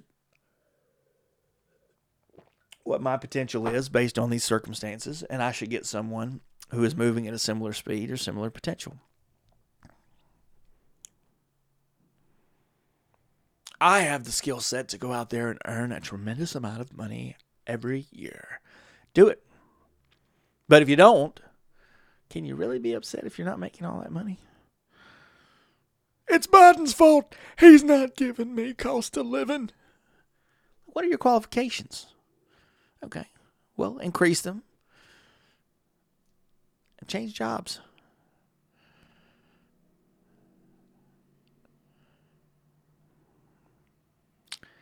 As Bill Cosby was pointing out, and this has been years ago, I think this was in like 98, he was speaking at McDonough High School, and I have this, I've never been able to duplicate this. I got it off of Kazam, or help me out. It's one of those trading pieces of software back in the day, like Napster. So in his speech, he's talking about how you don't go to work at the burger restaurant to make money. The only guy who's going to make a bunch of money at the burger restaurant is the guy who is the manager at the burger restaurant, or maybe you own the burger restaurant, and then you're the guy who makes the money. That's an introductory level job. You go there, you get some experience, you learn some things. Maybe you're a shift leader, a team trainer, a salary manager, and you move on to something else. Now you know how to, run a shift and do some ordering, P&L, check vendors in and out. There's all these wonderful things that if you put them on your resume with the right language, you become extremely marketable. That's an intense environment, quite frankly. And so to be able to function and rise, up in those ranks where other people, it's the attrition rate, the number of people who quit is extremely high. And it doesn't mean that, if you're going to be dumb, you got to be tough. It means you have a different kind of discipline. There are people who maybe they don't want to do nothing else. They can't do nothing else. In their town, there is nothing else. It doesn't mean that you're bound to your location forever and ever. There's risk versus reward and all that stuff. And especially if you find yourself with a partner and the two of you are, maybe it's a roommate or a best friend. It doesn't have to be a lifelong, romantic kind of partner. Once you start pooling your resources together with friends or, a pursuit of happiness kind of, romantic thing, you're able to do more because your assets increase. It's pretty simple like that. And I've seen this situation play out personally in both ways. And I heard it from CM Punk, who's now back. He said, you go faster alone, you go farther together.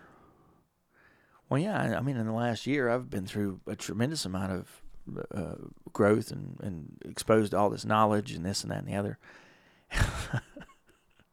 It's interesting how it'll get you put into the line of fire, whether it's with your peers or, the expectations from above are changed rapidly.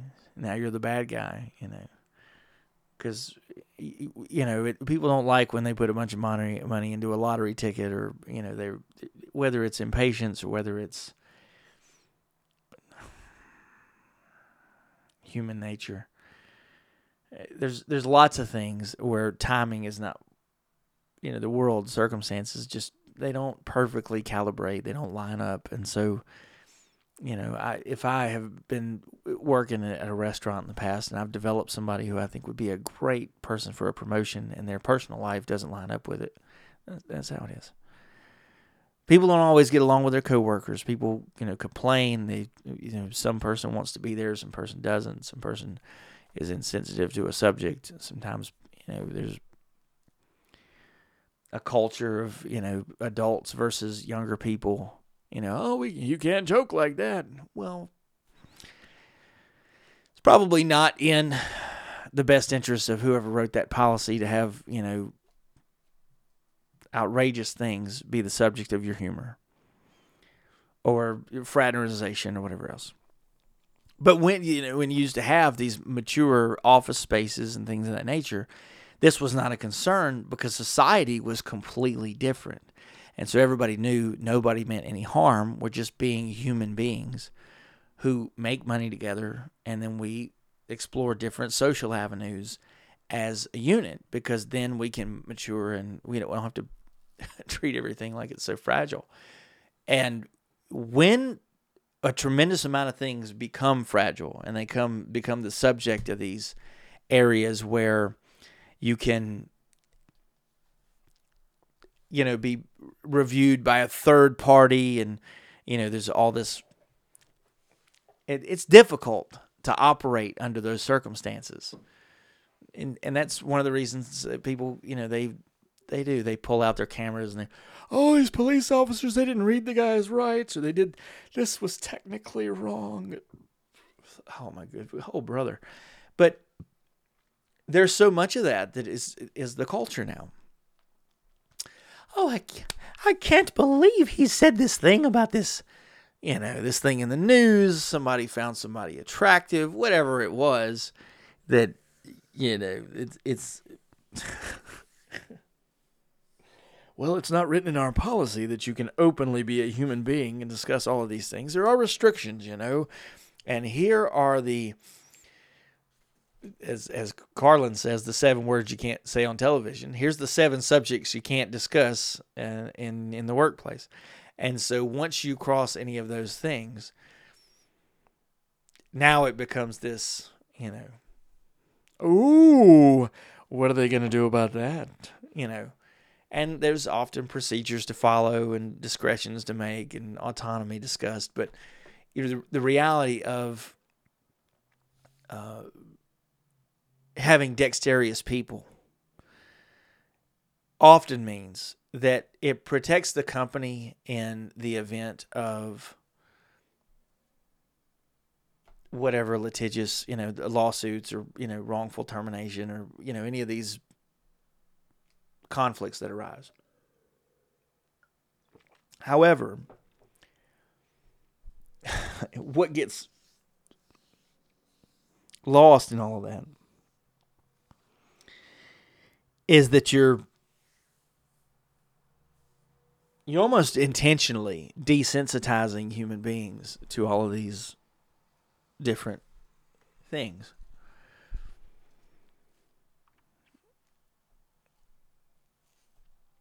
The minimum requirement is to lift 25 pounds.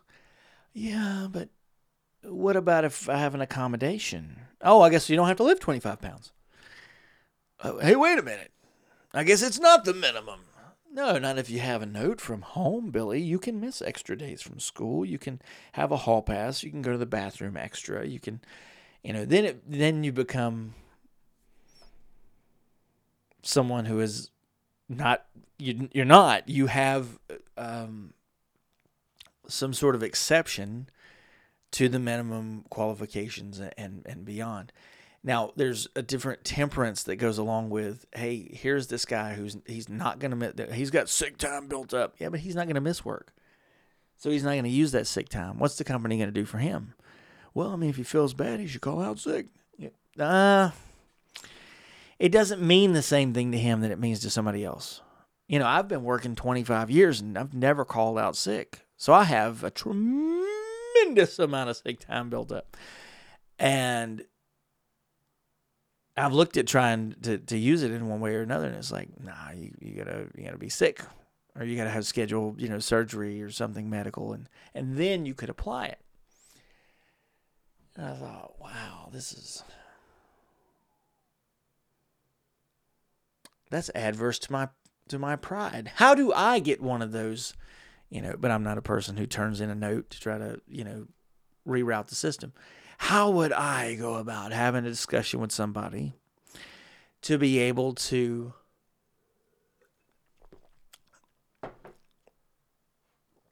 participate in these benefits that I have accrued, that I've built up over the course of time, while still maintaining my, not calling out, et cetera, et cetera. I don't go to the doctor, so I'm, that's like, what is the alternate version of that? And it might be something to bring up in a meeting, or to put in front of a committee to review and say, hey, what can I do about this? Do you want me to lie? You want me to make something up and use it as extra vacation days? Oh, yeah. Having my head replaced. They're putting a new brain in. Going to be out for a week or two. Need to use up my sick time while adjusting my new brain. Be like Shibata or whatever. There was a guy in Japan who had a lot of head injuries. And the legend was that they did this cranial. They did this neurological brain surgery on this guy. As part of the process, that they took his brain out of his head and then put it back in. I don't think that's true. It's interesting to think about, but yeah, I think that when it comes to relationships, there are many of the same principles apply. Here's a person who cannot find someone attractive who doesn't meet minimum criteria, and it's real hard to get a pass or a note or as we say, an accommodation around. Wow, I don't know. But they're a real sweet person. They have a great job and great kids, but no thanks. Sometimes things are just incompatible, and that's part of, the dilemma that I have faced in different circumstances. I've outgrown positions that I've been in, and there's not anywhere for me to go. I have a tremendous amount of things, that need. Let's scroll down on my screen here. There are 5 stories that have they've been sitting there a long time. I looked at some of them, and they're 3 or 4 years old, that I have not gone back and just immersed myself enough to finish them. I don't know how long some of it would take, maybe an afternoon. But I always think, I need to get off work and get my sleep balanced. And then when I have a day or two off, uninterrupted, without plans, then I might get into it, because that would give me this window of opportunity to really, read this back to where I was and try to maybe who I am now and incorporate the two and finish the story. Wouldn't that be great? But I don't want to, halfway do it, so I don't get into it like today. I go back to work in 28 hours or something. And, I'm just not getting into it today. I don't feel like that would be... It's a whole process to clear your head and then dive into that and leave the world behind. For me, it is. And so the same thing is true if it comes to finding a partner, if it comes to making a decision. You need to be able to really clear your head out and just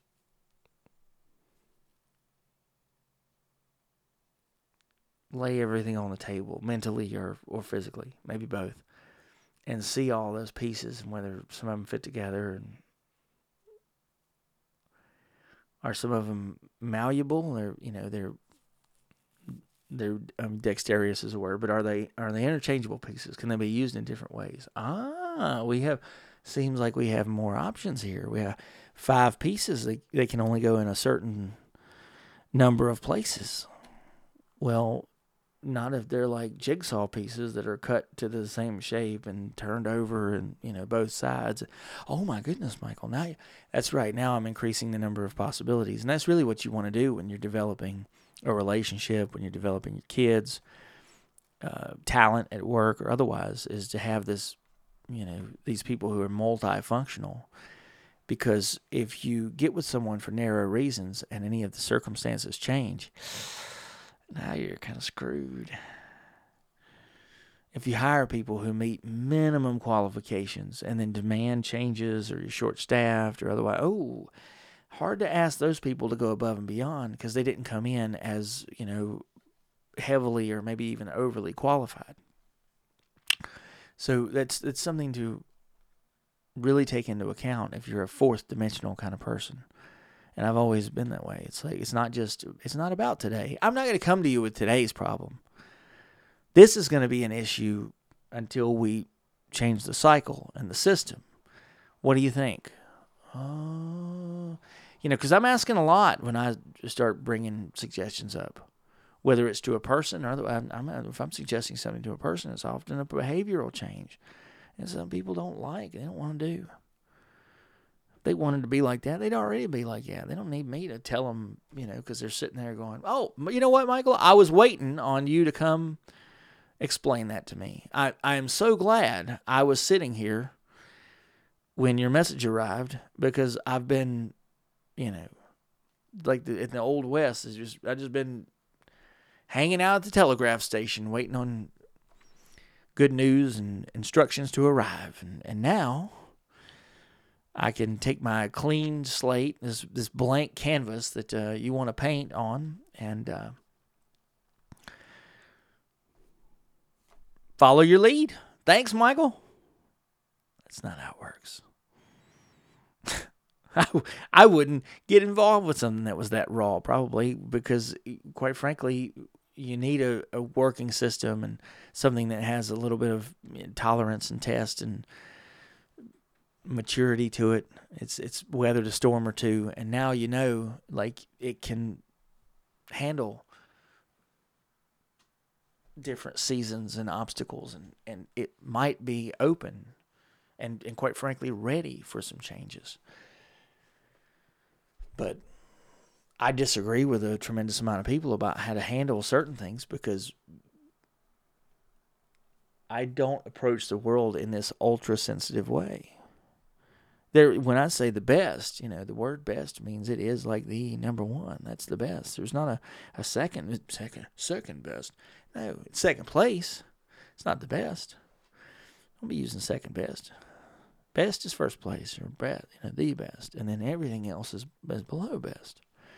Is a little less desirable or inefficient, or it would be a secondary decision as far as the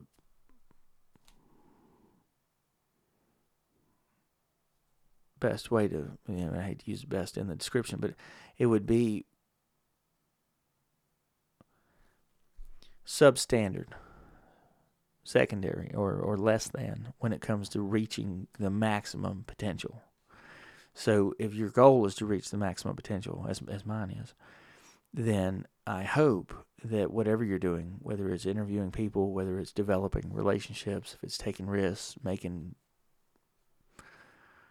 a meal plan or whatever it might be, that you think about things today and then 3 months and 6 and 90, and people call that 30, 60, 90, but that you're looking at incremental time periods and going, oh, okay, here's what I'd like to do, and maybe on the second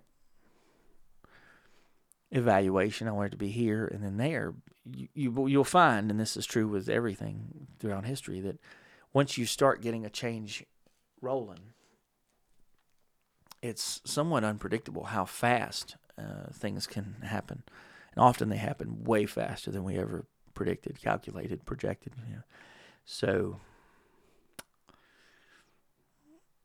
it's interesting. It really is. And it's one of the reasons that I have this second podcast so close to the last one. I thought a lot about what to do with some of my downtime, and was doing a couple of other projects and Christmas shopping and things of that nature. And I had to have some long conversations with, but it's Christmas and people want to get you stuff. I said, look, I'm not cheap by the quality of things that I buy, but I'll go buy coats out of season on eBay. So I own a series of winter jackets that are super, they're .0 winter jackets. I paid $25 or something for. I think they're $400 jackets. And maybe they're not that expensive. They're pretty expensive, and they're good down to like -20, way beyond anything I could expose them to. And I bought 2 of them matter of fact, I think I bought 3 of them when I bought them because I gave one to a friend. But I didn't pay much for them. I paid less for those 3 than most people pay for one jacket, or maybe even a nice, name brand hoodie or something. So I tend to stretch my dollar farther, and part of that comes from, when I eat, like especially over the last few days, I ate a beef brisket, and then I made a ham that I've got a good portion of sitting behind me. That'll be my meal.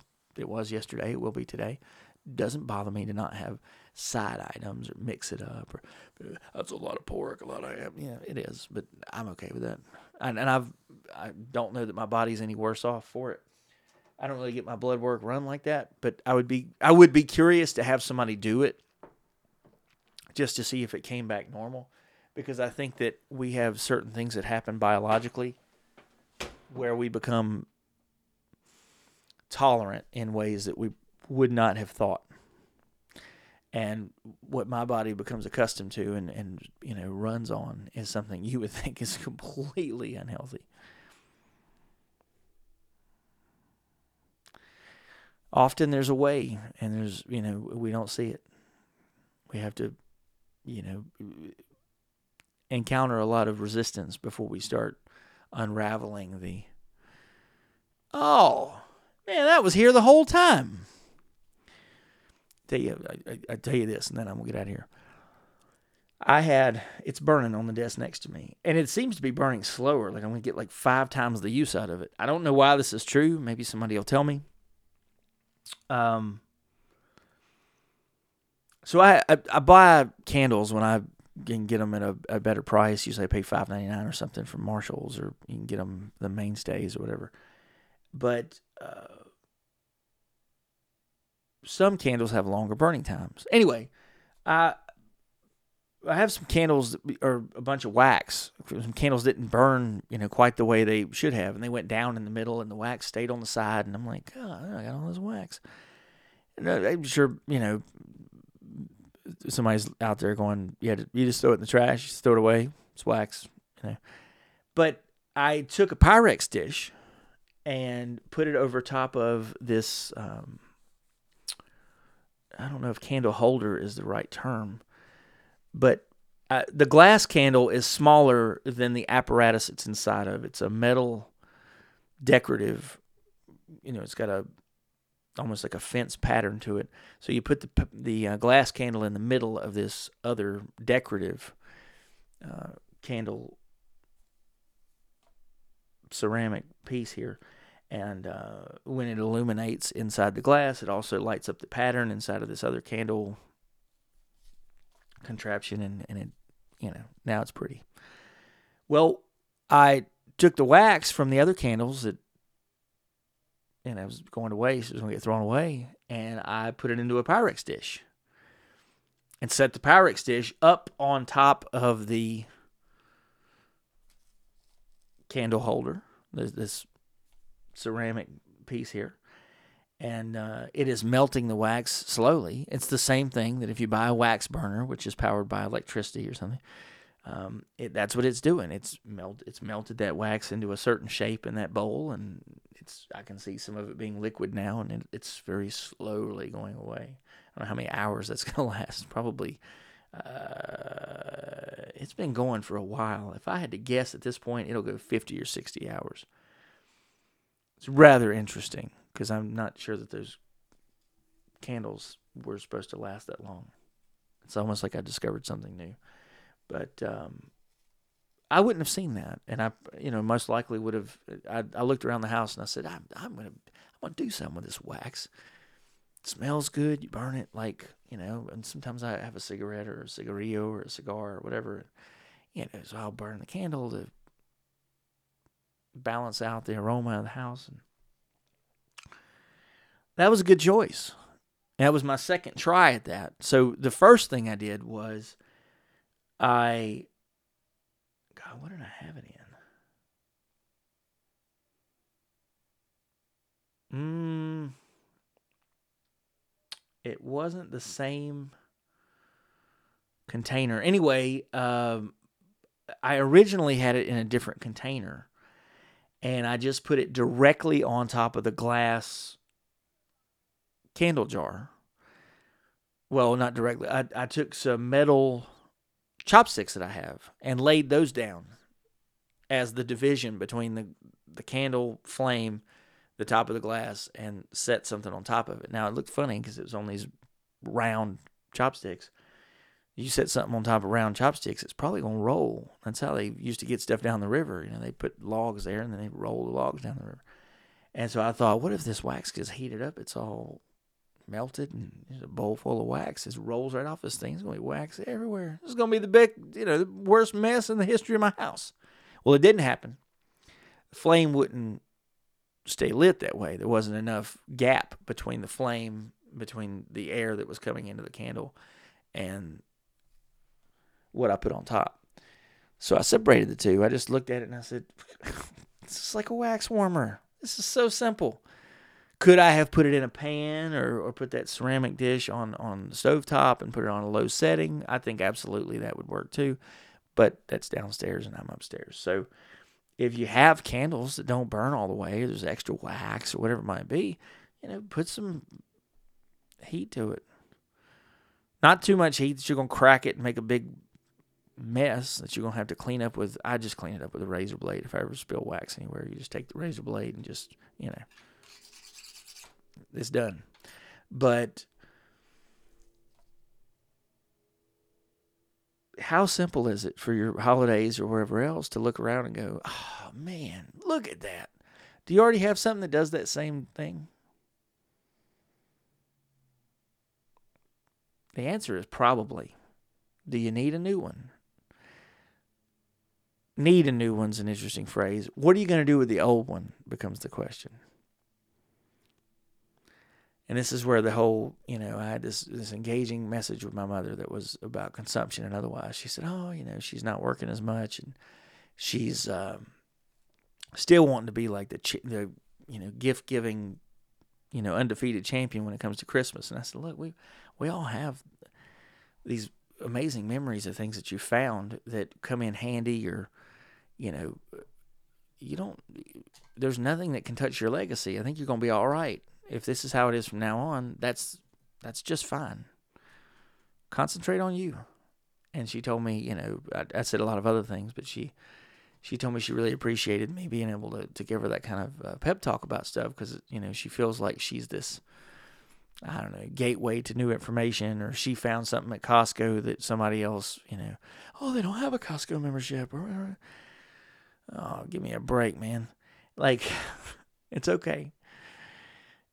Don't get me wrong. My car died on the way to the beach about 2 months ago, and she had given me one of these jump starters that was still like in the packaging in my car. And this was from like 3 or 4 years ago. It's amazing that thing had any battery left in it. And I hooked it up to the battery, and I turned it over. What had happened was I was sleepy. I pulled on the side of the road and locked everything and fell asleep right there. It was like 9 o'clock in the morning. I ain't worried. It's the interstate. And the car turned off, but the lights and everything stayed on. Oh, now the battery, I don't know how long I was asleep, but it drained the battery to the point that the radio was dead and everything else. And so when I turned it back on to see if I could get it to crank, let it sit there, no way. So I had to find some way to jumpstart this car. And I thought, oh my God, this thing's in my trunk. I've never used it. Aha. And so I did. And it was great. It was just great. And then I got to where I was going. I plugged it up and charged the battery all the way up. It took a while to do that. But yeah, I'm very happy that she got that for me. I don't, think it's probably $19, $20. What a great thing. And I thought, if I am stocking my children's vehicles up or giving them, something that needs to occupy a little bit of space in their door or their trunk or whatever, this is something that would be maybe a mechanic's tool set that has the basic, sockets, deep sockets, those kinds of things. I like that people have tools and they're prepared. That's an important thing to me. I had a Pyrex dish that I could use, and I guess I had this decorative candle, whatever, it came out of somebody's house and wasn't going to use it. And I said, give it to me. And I certainly plan on giving it to somebody or somebody asking me like, oh, that's nice. Take it with you. You know, I'm just the messenger, so to speak. But for right now, come in handy. I don't like having a lot of useless things around my house. I threw out a tremendous amount of clothing and everything else in the last few months because I got 2 arms and legs, and I'm only going to go so far with work or travel or whatever. And I'd rather have fewer clothes that I could wear out and enjoy the higher quality, what the ones I prefer, so to speak, than to just, oh my goodness, look at this amazing wardrobe and how many shirts I have and how many of these and that. And there was so many of these little $5 shirts from, you get am I going to forget it? Starts with an M. It's not Moldova. Morona, something of that nature. The Target brand shirts. I had, I don't know, maybe 4 or 5 of those. They're still in really good condition, right? They'll find a good home when I give them to some nonprofit or wherever they end up in the next few weeks. I don't think there's anything wrong with that. We're going to see a lot of things change in the world because we keep producing so much stuff and there's nowhere to put all of it. Forget people are going around talking about deflation and this, that, and the other. We can't keep buying all this stuff. There ain't nowhere to put it. It's pretty simple. You're going to have to choose and have, pledge allegiance and stick to the things that are most important to you. And that's true whether maybe you're thinking about that in terms of dating. Oh, here's this person. Yeah, and you could keep getting messages and keep having all this nonsense time tied to these irreverent apps on your phone and attention and whatever. Or you can throw all that crap out and invest in the thing that'll last you forever. Quality over quantity. Pretty simple, right? Anyway, I have not decided what the closing song for this episode will be, so I'm going to go do a little bit of clicking through the more recent things that I've been playing on Spotify. I'll choose something good for you. But as always, if you have questions, comments, concerns, I know my email was full last week. Shoot it over there. And I hope if I don't address you before then, enjoy your December, your Christmas, and thank you for taking your time and listening to me.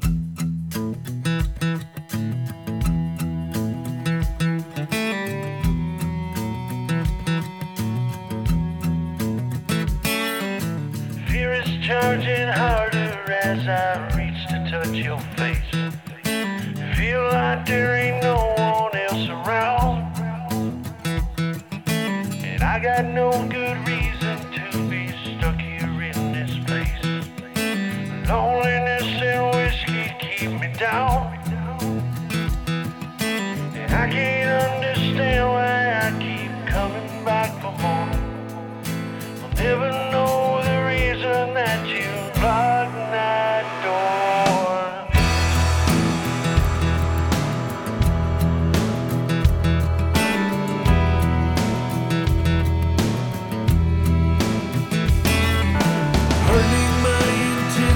Doesn't cut it anymore. It seems there's nothing left of this to feel. So I'll just open up until it spills out on the floor. Loneliness and whiskey keeps it real. I can't understand why I keep coming back for more. I'll never know the reason that you lied. Across the desert, where you'll never cross my mind. Wait till tomorrow, when the whiskey's all gone dry, and I'll hide ear delivery, so